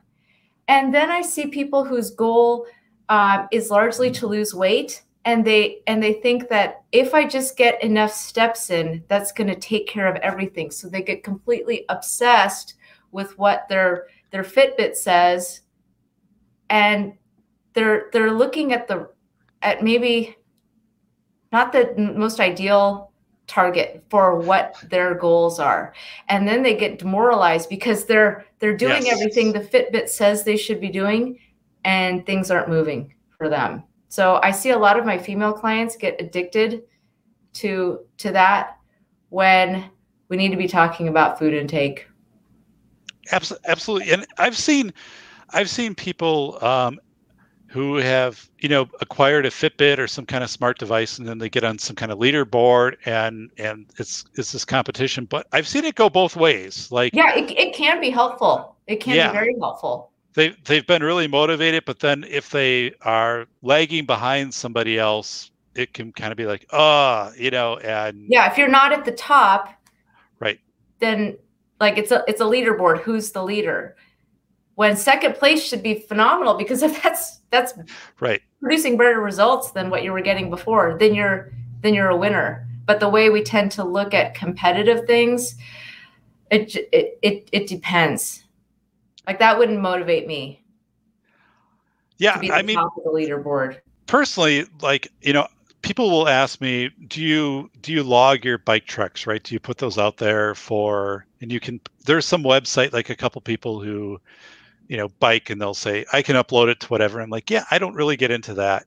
I said, there's a component of that which might be interesting where I can kind of have this archive of places I've gone and stuff like that. But I said, really, like, as far as like motivating me, that's not it, right? But I guarantee you there are private Facebook groups of bikers who do want to compare how much mileage they put in, and it does drive them. In fact, I have a friend who is a colleague of Drew's, and he used to train high intensity in London, and his niche market were white collar executives. Okay. And he used to, okay, you're not supposed to do this, but he would put all of their charts in an open file cabinet, or have them available for any of them to look at, because that motivated them to beat the other guys. Now that's not normal, but that competitive spirit does drive some people. And you've just got to figure out what drives you. Is it the experience itself, or is it being able to check off the box? I have a lot of people who create lists, because you get a dopamine hit from checking a box of completing something. Yes. Great. So do that. Megan, so I was teaching a class on Saturday, and we had this assignment. It was about shared vision. Now, granted, like, this doesn't have anything to do with fitness, right? But it was school stuff and whatever. But one of the things I stated in that activity is, I said, you know what, from like an airline perspective, right? From a pilot, you're probably off course 90% of the time. And then and this is a quote from Stephen Covey, and I have a friend who's a pilot, and he said, yeah, this is true as long as, right, you're flying by like landmarks and stuff like that. You're off course 90% of the time, but as long as you're moving like west, like that's your goal, and your fitness goal is west and nutrition, you're in good shape, right? You don't have to hyper calibrate every moment of the journey. And when you get within like the last 20 miles, yes, then you'll hone down and get to the runway and stuff. And it was amazing, because when I shared that example with people, I could notice like it was resonating, because people felt they had to be so hyper analytic from every step. And I said, that's what absolutely will derail you. You will not hit from perfectionism. You're perfectionism. You won't, and you won't hit a couple goals early on, and then it'll feel like a defeat. And I'm like, the only thing you need to do now, right? The only thing you need to do is keep flying west. And as you get further along, like, it'll be, things will make sense, but do not hyper micromanage this, right? And I thought that was liberating. It was the first time actually I had approached it this way. But so people had submitted their assignments to me, and I'm grading these assignments. I'm like, oh, like, they're way too micro. Like, this will never work. If you come into it with this approach, you will burn out. You'll feel like a failure. Like, you'll feel like the system failed. Like, this isn't the way. And also, in that case, it was interesting, because I said, like 5-7 years from now, you're not going to be the one. Now, in fitness, is different, but you're going to hand the baton off several times. So you have to just set this kind of broad base. But so Megan, tell me about one case, one time when you worked with somebody and it kind of surprised you, like they either like just totally blew your mind on what they set for their goal and what they accomplished, or like, you know, you looked at them and thought they're not coming back, like they've checked out, and suddenly like they roared back? What was one of those stories that you can share? Let's see. I worked with a young man who's kind of on the spectrum, and he started working with me. His mom was working out with me, and she was so frustrated with her son's inactivity. She said, maybe you can help him. He's 18. He can't keep a job. He's just so unfocused and so unmotivated. And maybe he can come in and you can work out with him. And he came in, very tall, lanky kid, and he had such a hard time with this high intensity training, which if Drew's exposed you to that, it's very slow movements. Imagine doing a push-up 4 seconds positive and 4 seconds negative. It takes a lot of motor skills to be able to do that, and he had almost none. And I thought, this is a kid, I just don't think I can help him. I don't seem to communicate with him. And I got him, I encouraged his mom to have him do some neurofeedback, which I had some experience with. So he was doing some neurofeedback, and that seemed to stabilize him a little more, stabilize his mood. He was less anxious. And then after he did that for a little bit, he came back in and started to do more training, and he did a little better. He was doing a little better. And oftentimes we'd have to completely stop because his legs would just completely shake, and he'd be convinced that his body was going to just implode, and we'd have to stop and do breathing exercises and meditative exercises for him. And there were times that I honestly wanted to throw in the towel, that this is just too hard of a case for me. I can't get him consistent enough. But I stuck with it because he seemed to enjoy coming, and I would schedule him at a time that after he was finished with his workout, I could eat lunch while he sat in the corner and recovered.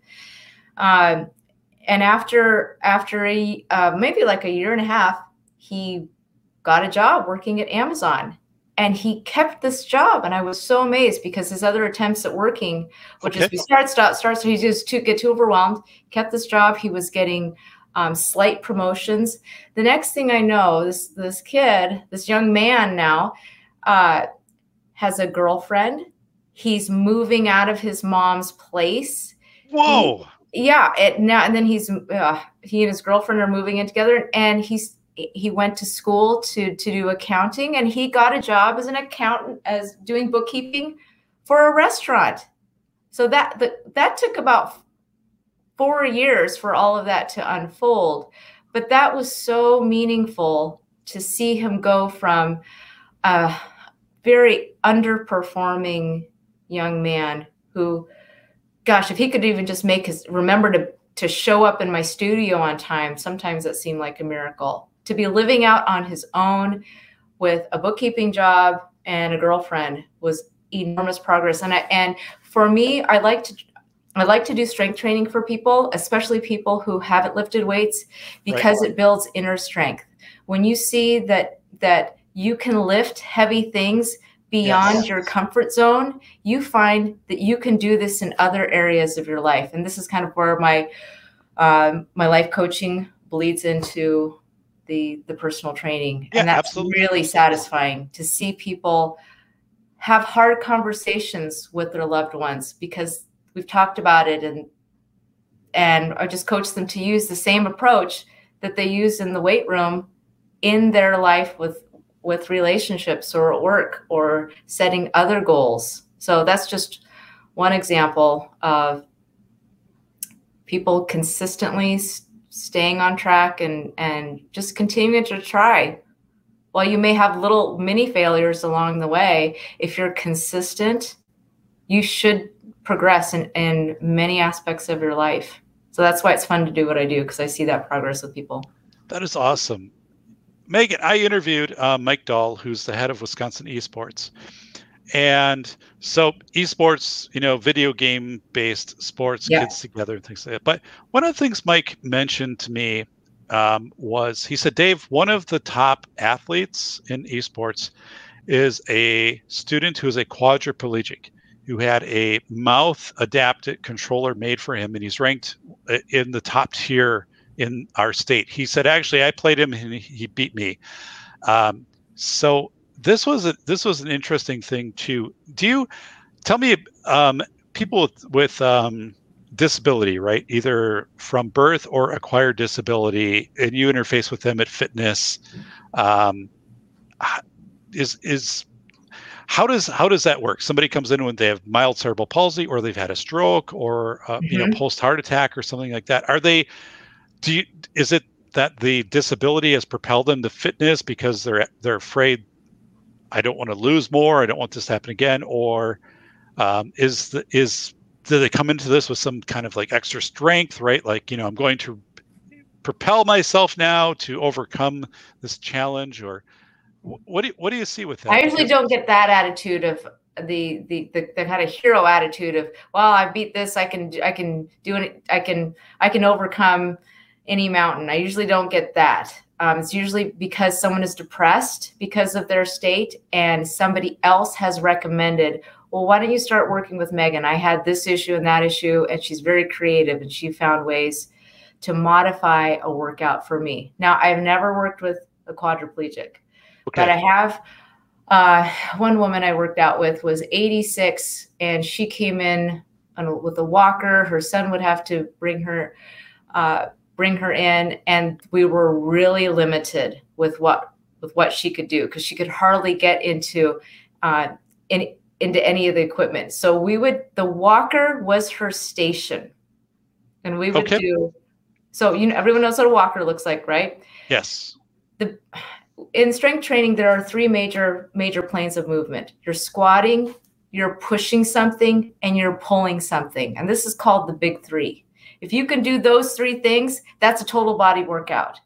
So I would find ways for Ruth to hit the big three somehow.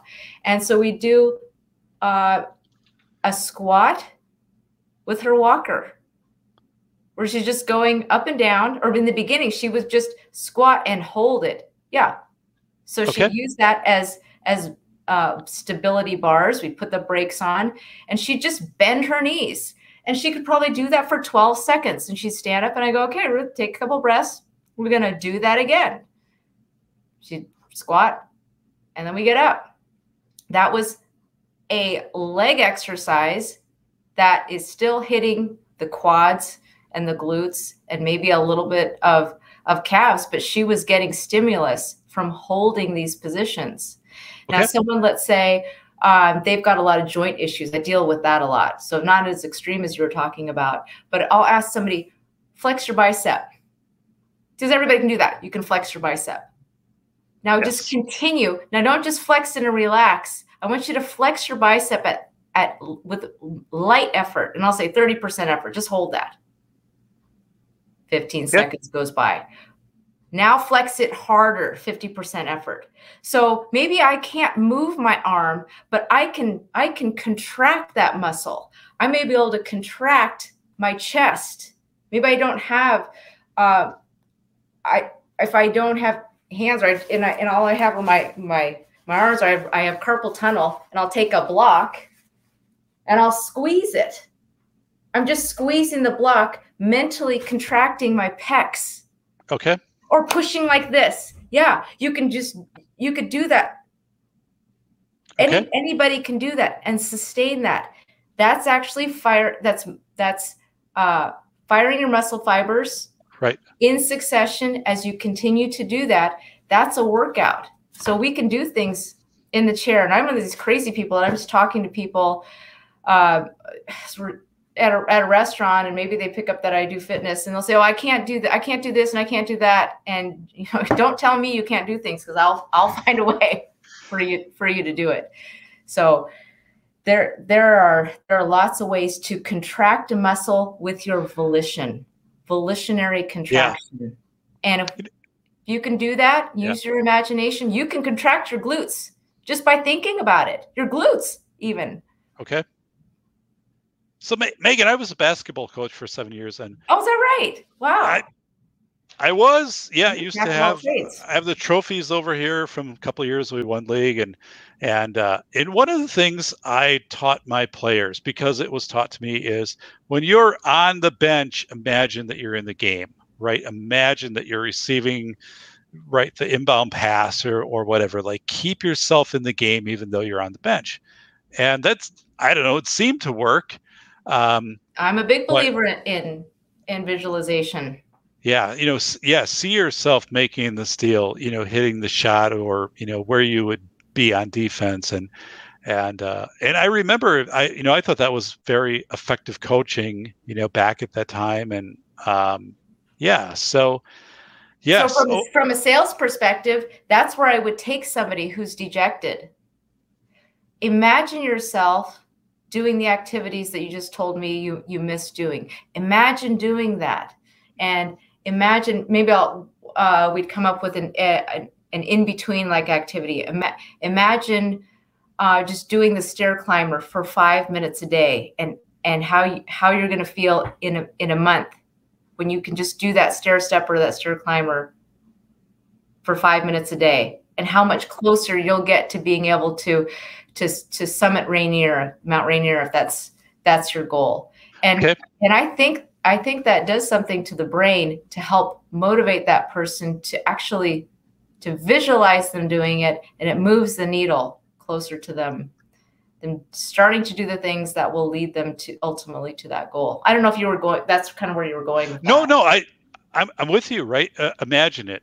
When I so something on Saturday when I was talking with my aspiring school leaders, right, in classes, is I said, I asked, how many of you have ever presented before your state legislative body on a hearing, right, for something? And they're like, none of us. Like, how many of you have?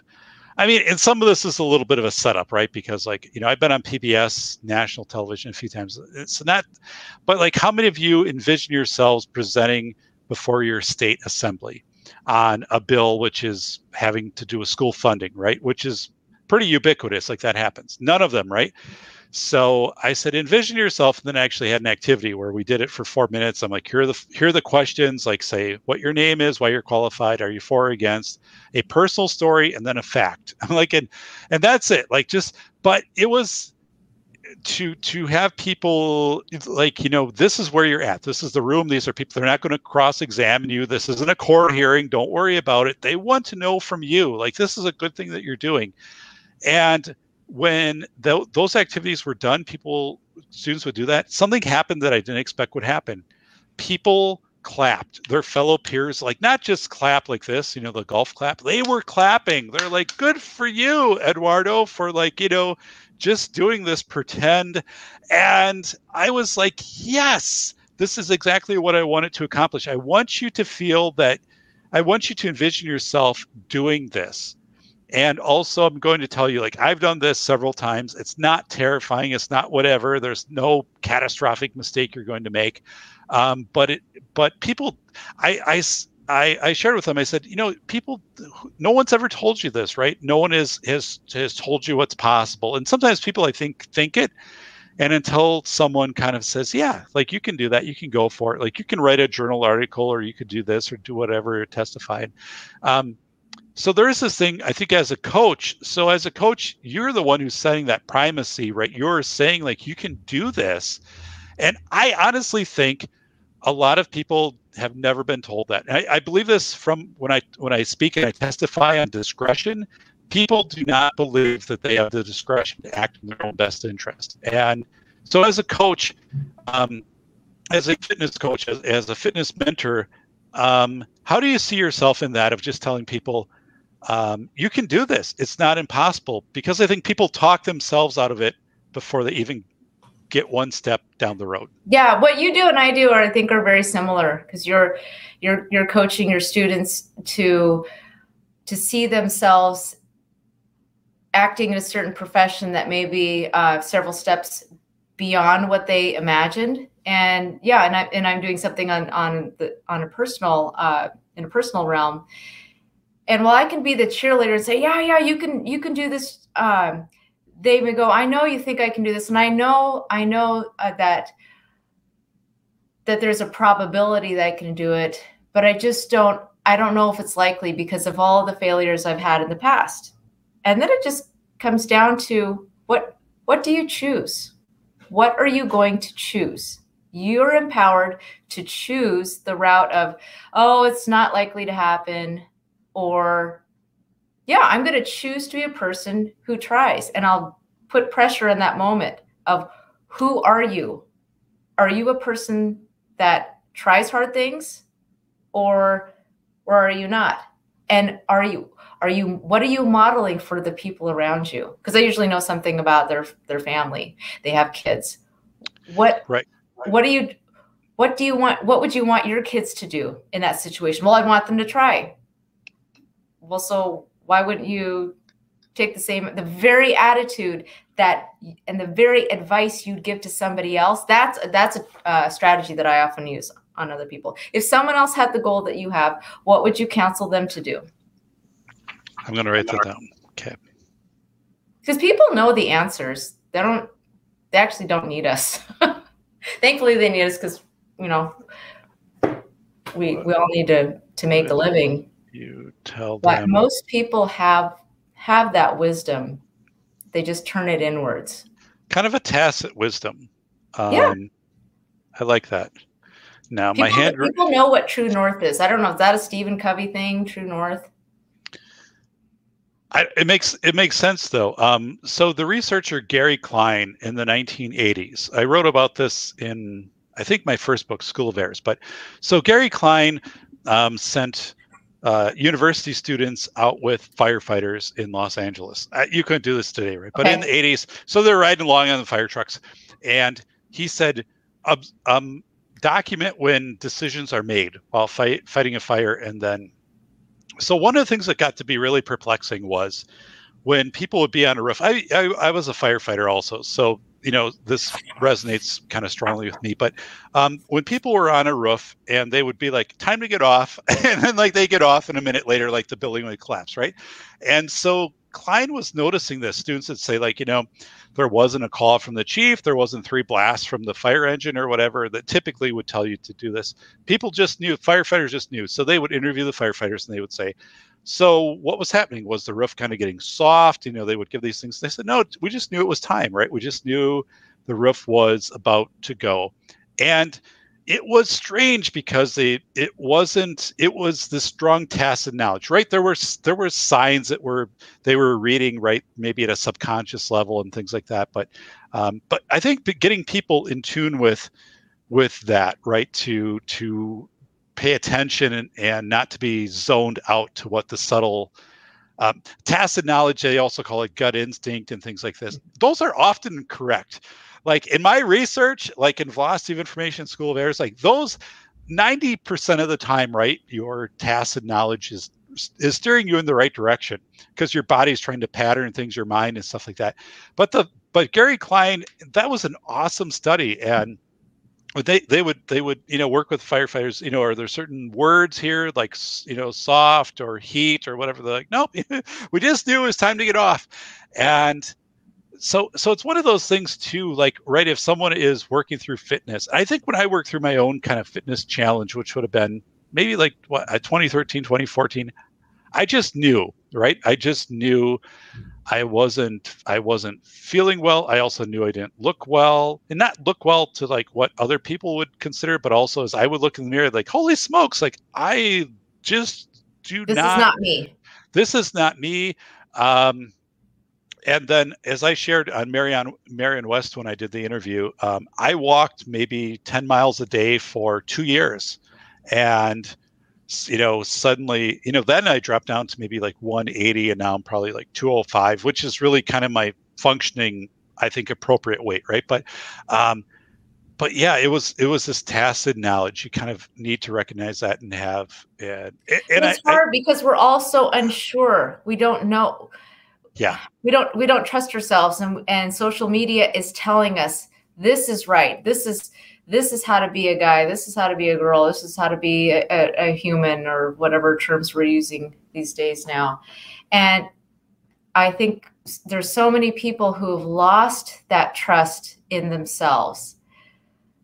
So if we're able to kind of go to a quiet place and just listen, and I don't want to get all woo woo because I don't think your show is oriented that way, but I'll have conversations with clients and I'll ask them a question and we'll sit in silence. And a minute is a long time, but if that's what it's going to take for Yes. a truth to come out, it's much more powerful for their truth to come out versus because Megan said so. And it's taken me a long time to get to that place. My art of coaching has evolved drastically since I started, 30 years ago. I used to be just a finger pointer of you must do this. And now I'm asking questions to find out what's right for you. How can I help you figure it out? It's not what I think is right. I like that, Megan. One of the things that I do, and I've learned this from other people, is help me to understand, why you're struggling with this assignment, right? Why you're struggling with this budget assignment, or why you're doing this. And it's kind of like, sometimes you'll find out like, it's not the assignment itself. It's because if I present this in my district, I have a very strong like principal who's going to be like, I need this for my building and whatever. And that's going to be very confrontational. Okay, look, well, thanks for sharing that, right? So let me help you frame that up a little bit. So like when you're, presenting to your superintendent or board of education for funding or whatever it is. But I often tell people too, like I said, I've been through a lot of crazy stuff, right? And when I wrote School of Heirs, this was the book that I knew would end my career in school administration. And I was kind of at that point anyway. But, when you take on the $3 billion school safety industry, and then I spun this into a PBS presentation, I said, there was no going back after that. You were coming out. You were coming out of the closet. There was that book was, but I said it's the book that after Uvalde, right? Austin PBS, was playing daily, San Antonio PBS, and people from Texas were emailing me every day and saying, thank you for writing this. And, I was getting contacted by different states, their head of safety, stuff of saying, what have you done since then? Like, how can we become more informed? And I'm like, and I was just, I was very honest in the book. And when I narrated the book, which was amazing too, because I listened to it, I can hear my own, energy come into this of saying, it's crazy to do a tornado drill where you have a barn fan and you're shoveling gravel in it so kids can have the real experience. Right. But so I want to go back to when I was a kid in the 1980s, well, kind of an older kid, we had the Presidential Physical Fitness Badge. And I think I still have one somewhere. They don't do these anymore.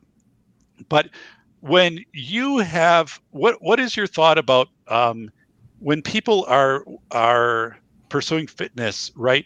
If you do a badging type thing of you're saying, if you do this for so long, we'll, give you a certificate, or we'll put your name up on a board, or whatever. Is that effective, or who does that reach where they have to have the overt badging to bring them, kind of keep them motivated to keep that feedback there? It depends on the social circle that you're in. So if you're in a school, maybe that motivates certain kids to get that kind of recognition. I know that at many of the health clubs that I've worked at, we'd have 90-day challenges, and the person the people who would lose their maybe 10 pounds or more in a biggest loser competition that you have just in any health club, and you put those before and after pictures up, that's really meaningful to people to see that visual marker of change. I don't know that we have so many awards today. I think that awards and those badges don't carry as much weight. Okay. That's my opinion. So I've always focused more on giving that person the meaningful validation from the people from whom validation is meaningful, not just some, everybody gets a trophy kind of award. So I have mixed feelings on that. I don't know. What do you think? I go back to kind of like video game designers, right? So video game, and not only for kids, right? Because we know like a lot of people that play video games are in their 30s. I think that's the average age. Is they build in reinforcement very frequently. Dr. Sean Dickers was a guest on this show, also consulting the video game industry, and people respond to that, right? And also people respond to quirky things like being motivated. Oh, like you're playing this game and you didn't feed your dragon. So Billy, like, you didn't feed your dragon, so you have to pay like for 2 tokens. And I don't know, because I guess I don't get into that as much, but well, my son is playing Pokemon Go, which drives me okay. crazy. But that does seem to motivate him to get these little emblems of things that shows that he's gotten this token and that token. Yes. But that's very specific to a game that's meaningful to them. Now, if we're on the topic of fitness, how do you make that? How do you translate that into fitness? And I don't think you can do it as just a fitness achievement, because that's too broad. So in the past, I remember as a kid when Arnold Schwarzenegger was. Yes. I remember exactly where I was when our PE teacher said that Arnold Schwarzenegger is now the chairman of the Council on Fitness from George Bush, and I thought, oh, well, the actor, that's kind of cool, and that had some impression on me as a dumb 10-year-old kid. Now, and that probably made me work a little harder in PE that day. But do I remember anything after that? Not exactly. And did my parents respond to Schwarzenegger being named the chairman of the Fitness Council? I don't know. I know that I think that JFK and RFK had done some kind of campaign to promote fitness, and they hiked. They had some kind of long hiking campaign that they did that was televised, and since JFK was such an idol, I'm sure that had some impact on people's attitudes towards physical activity. But would that translate into, oh, if you go so many miles, you're going to get a JFK award? Right. I just don't think so. People like to get very unique awards for things. So if you blast that into a national campaign, I just get so sick of government waste. I'd hate to see a lot of money being spent towards something that was well-meaning, but didn't really have an impact on large numbers of people. So when we had talked about that back and forth, I don't know what would work. I just think these things kind of happen organically, that some activity just takes off, and we notice in hindsight, wow, people were really going after such and such award. But I don't think they're pre-planned. I think they just happen. Megan, let me wrap things up with this. So you and I receive a phone call, and it is March of 2020. Oh, here I am. It's March of 2020. And so it's a call from the White House, and they're saying, David, we need you to participate in this committee for the National Fitness and Fortitude campaign. And also Megan's going to be on there. And a few other people, right? And I'm like, whoa, okay, I'll be there, right? So it is March and April of 2020, and start of the pandemic, right? And when I wrote in the Velocity of Information, I said, I think there was a lost opportunity for the country to come together.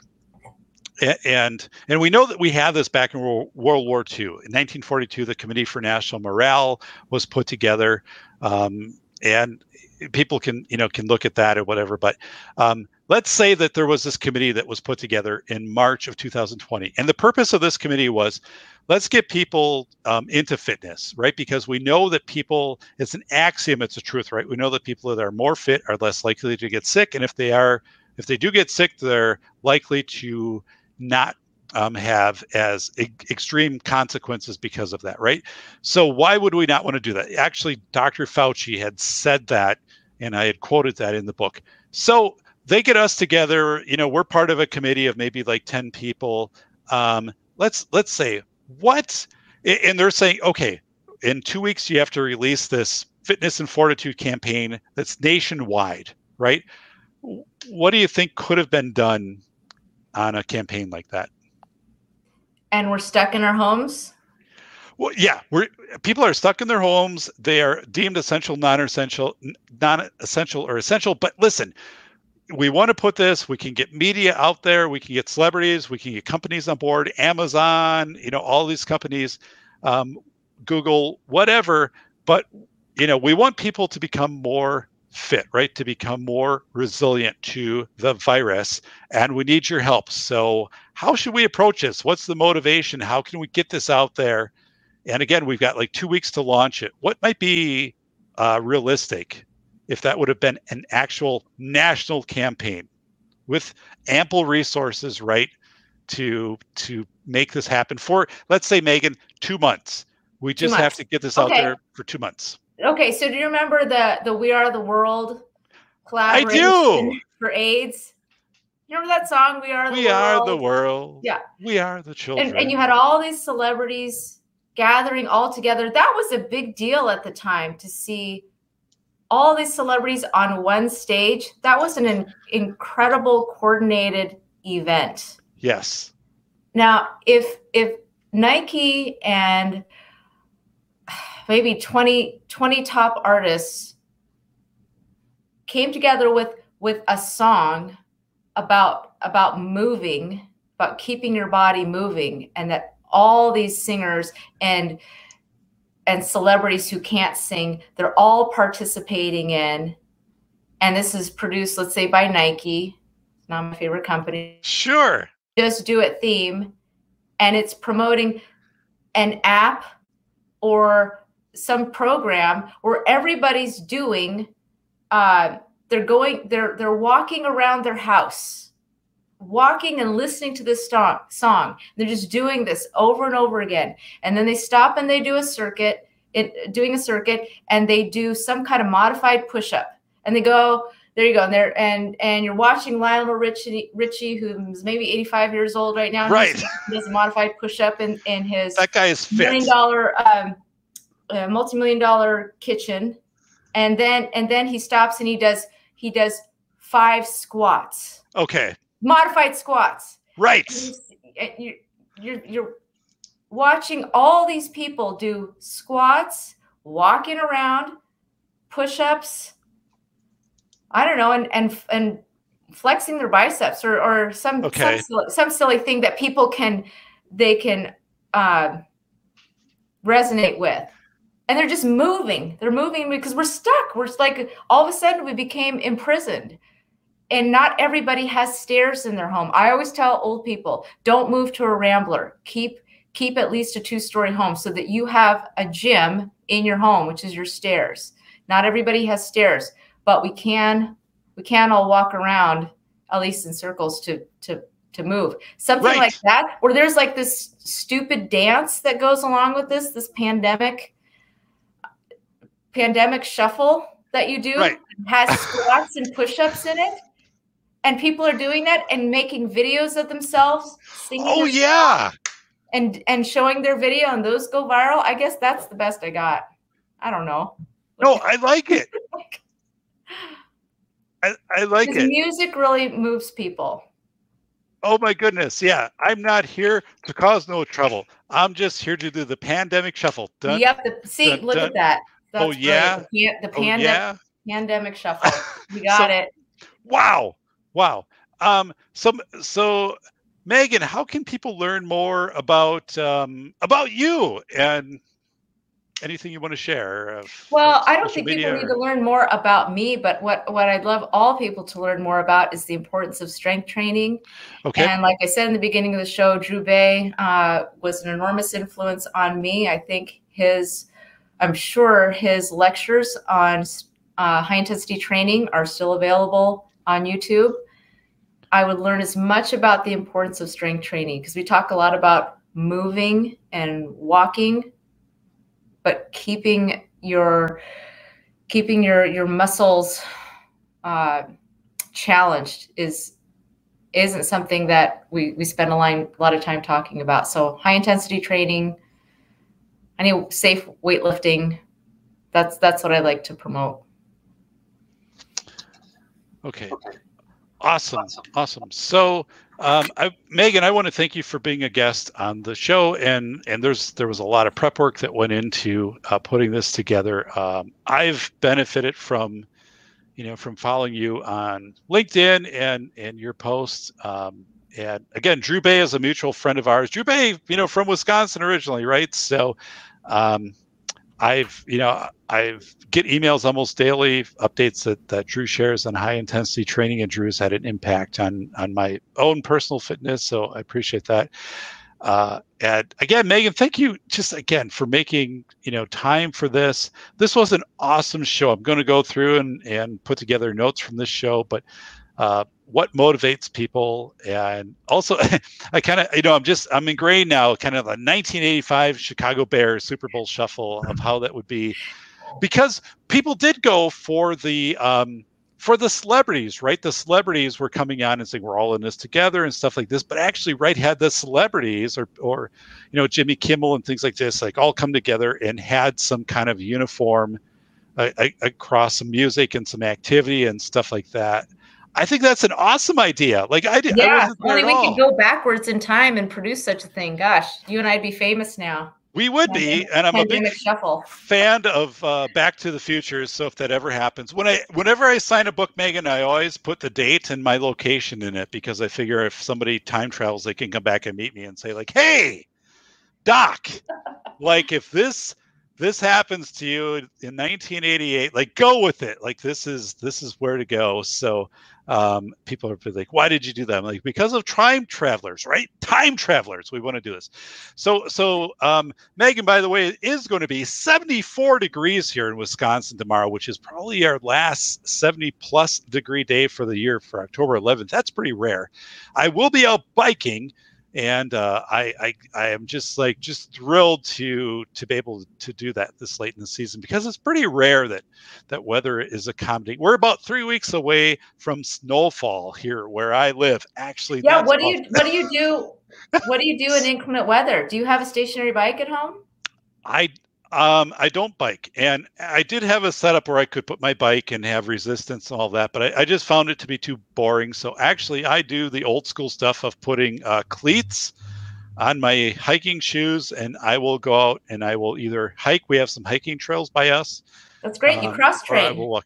Yeah. And I love doing that. I don't love winter. So that is an absolute, like, I would much rather not deal with winter and cold weather, but because we do have that, we have lakes by us, so it's kind of weird to hike past a lake and see all these ice shanties and little smoke coming out and people like ice fishing. I'm like, this just seems so weird. Like, I'm just not into this, but yeah, I do hike in winter. I have a huge navy pea coat that I wear and stuff like that. But there is a specific kind of, as I would say, kind of a solitude, a kind of benefit in that. Things become very kind of crisp and serene in winter, at least in Wisconsin. So, I find benefit in it. I'm not going to lie to you. I can't wait until April when things like thaw and I can be out biking again. But yeah, I just have a great time, kind of being outside, doing that kind of stuff. So anything before we close here, Megan? What do you love about this book, Megan? You got it from the library, and they're like, here, Megan, we have 1 of 3 copies. We're about to get 10 more copies in. It's everything. I think that was just a phenomenal response to the pandemic to write a book like that, to help people with this overwhelming world event. Yeah, your way of explaining things is really powerful. I'm looking forward to reading. I haven't gone through the whole thing yet. Remind me of that photo. What? What was the caption on that one? This is a park just down the road from us, and it was all encased with yellow police tape. Yes, yeah. And I took my now you're reminding me my daughter to it. Yeah. So I just loved how the theme in this book seems to be trust your common sense. Yes. Which seems to be a rare commodity these days. Common sense has become uncommon. And I really, this last 2 years, we've been inundated with people's opinions about things. Right. And whereas your book really challenged people to be objective and challenge yourself. Am I falling into the group think? Or am I really checking in and doing these member check-ins and asking other people to keep me in check? And I liked how in the beginning of the book that you acknowledge the people who you checked in with. Is this valid? Was what I'm writing seem valid to you, as opposed to just expounding your own opinion? And I think we need a lot more of what's a word for that? Just accountability of information. There isn't a lot of cost for people to just throw out willy-nilly opinions. And my best friend and I were talking about truthers and people who make all these outlandish predictions. And wouldn't it be amazing if someone was keeping track of all these predictions and there was some actual skin in the game and money on the line for scaring people into this, that, and the other thing? So I think if people had to police their public statements and really evaluate them and check them before just throwing them out on Twitter, we would have a safer, more prudent society. I like that. I have 471 citations in the velocity of information, and they're all done as endnotes. So like if you're reading the book, you're never going to notice them. They're just like a 1, 2, 21, 22. Yeah, it doesn't interrupt your right. the reading flow, which I like. And that to me was very important, because and honestly, there's only been positive response to the book. People come back to it and they will dig through the citations, and I said, it's been fascinating to me, Megan, because people forget much of, I don't know if it's forget or they just block it out, but one of the early chapters is essential versus non-essential. And the book states that on March 20th, 2020, everybody was deemed essential or non-essential by their government. And people be like, oh yeah, I guess that did happen. And then your gym's closed, right? You're forced to work at home or not, be out as much as you were. What was social distancing, and just the effects this had on people from a physical standpoint or a psychological standpoint. And I didn't expect that when I start to present with the book, right? I thought that would be a common point. That's why I moved it up to be like the 10th page in the book. And nobody denies it, but people are kind of shocked when I bring them back to that.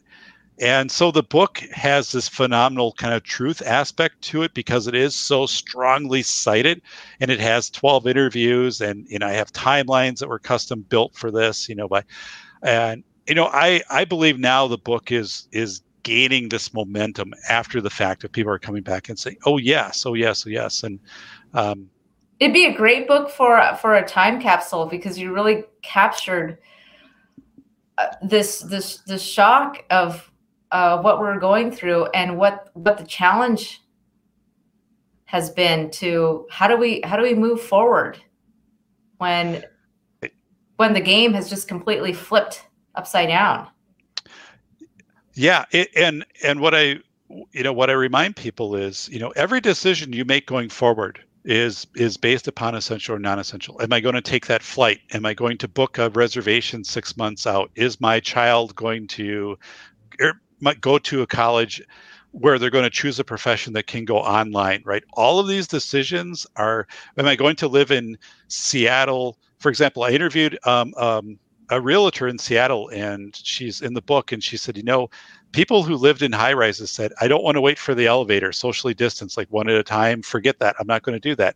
So like all of these decisions will stay with this generation for 20 to 30 years. Yeah, that word essential, that was not an essential word in our vernacular until March of 2020.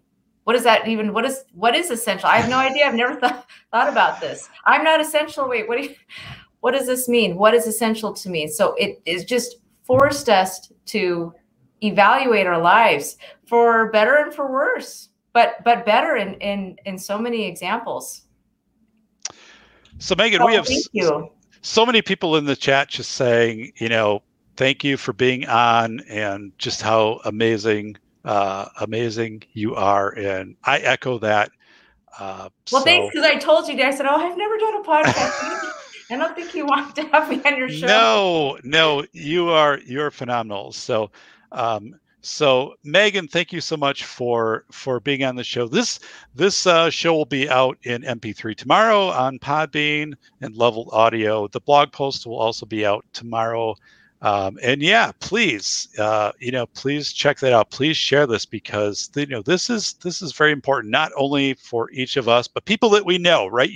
Somebody who is contemplating a fitness and a wellness decision in their life. Help inform them, right? Or help get them to the resources that can inform them. I think that is so important. So yeah, and if any of your listeners, either they themselves or somebody they know is struggling to put together a plan, my website is meganusui.com, and I do online coaching for people.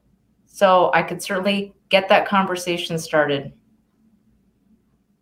Okay, so Megan, I'm putting this here in the chat, MAGANUSUI.com. Let me actually just quickly move it over to the pinned tweet for this. So all this technology, Doc. Yes, believe it or not.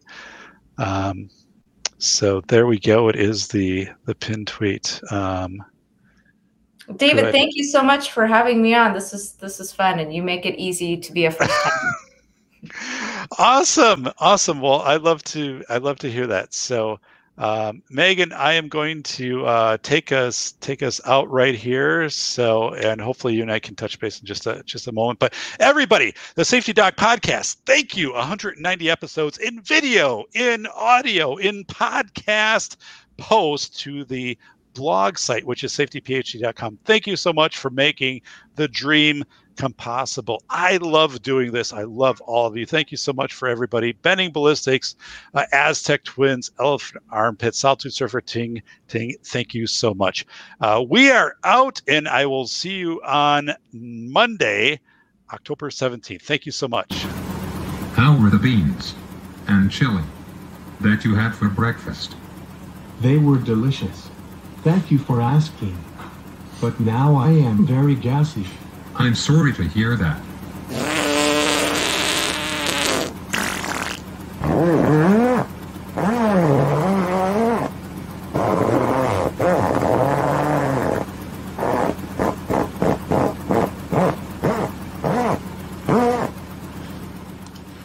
Who let the frogs out? Pew, that stinks very bad. I have to open the window. Oh no. My cap flew off and it was sucked into the engine.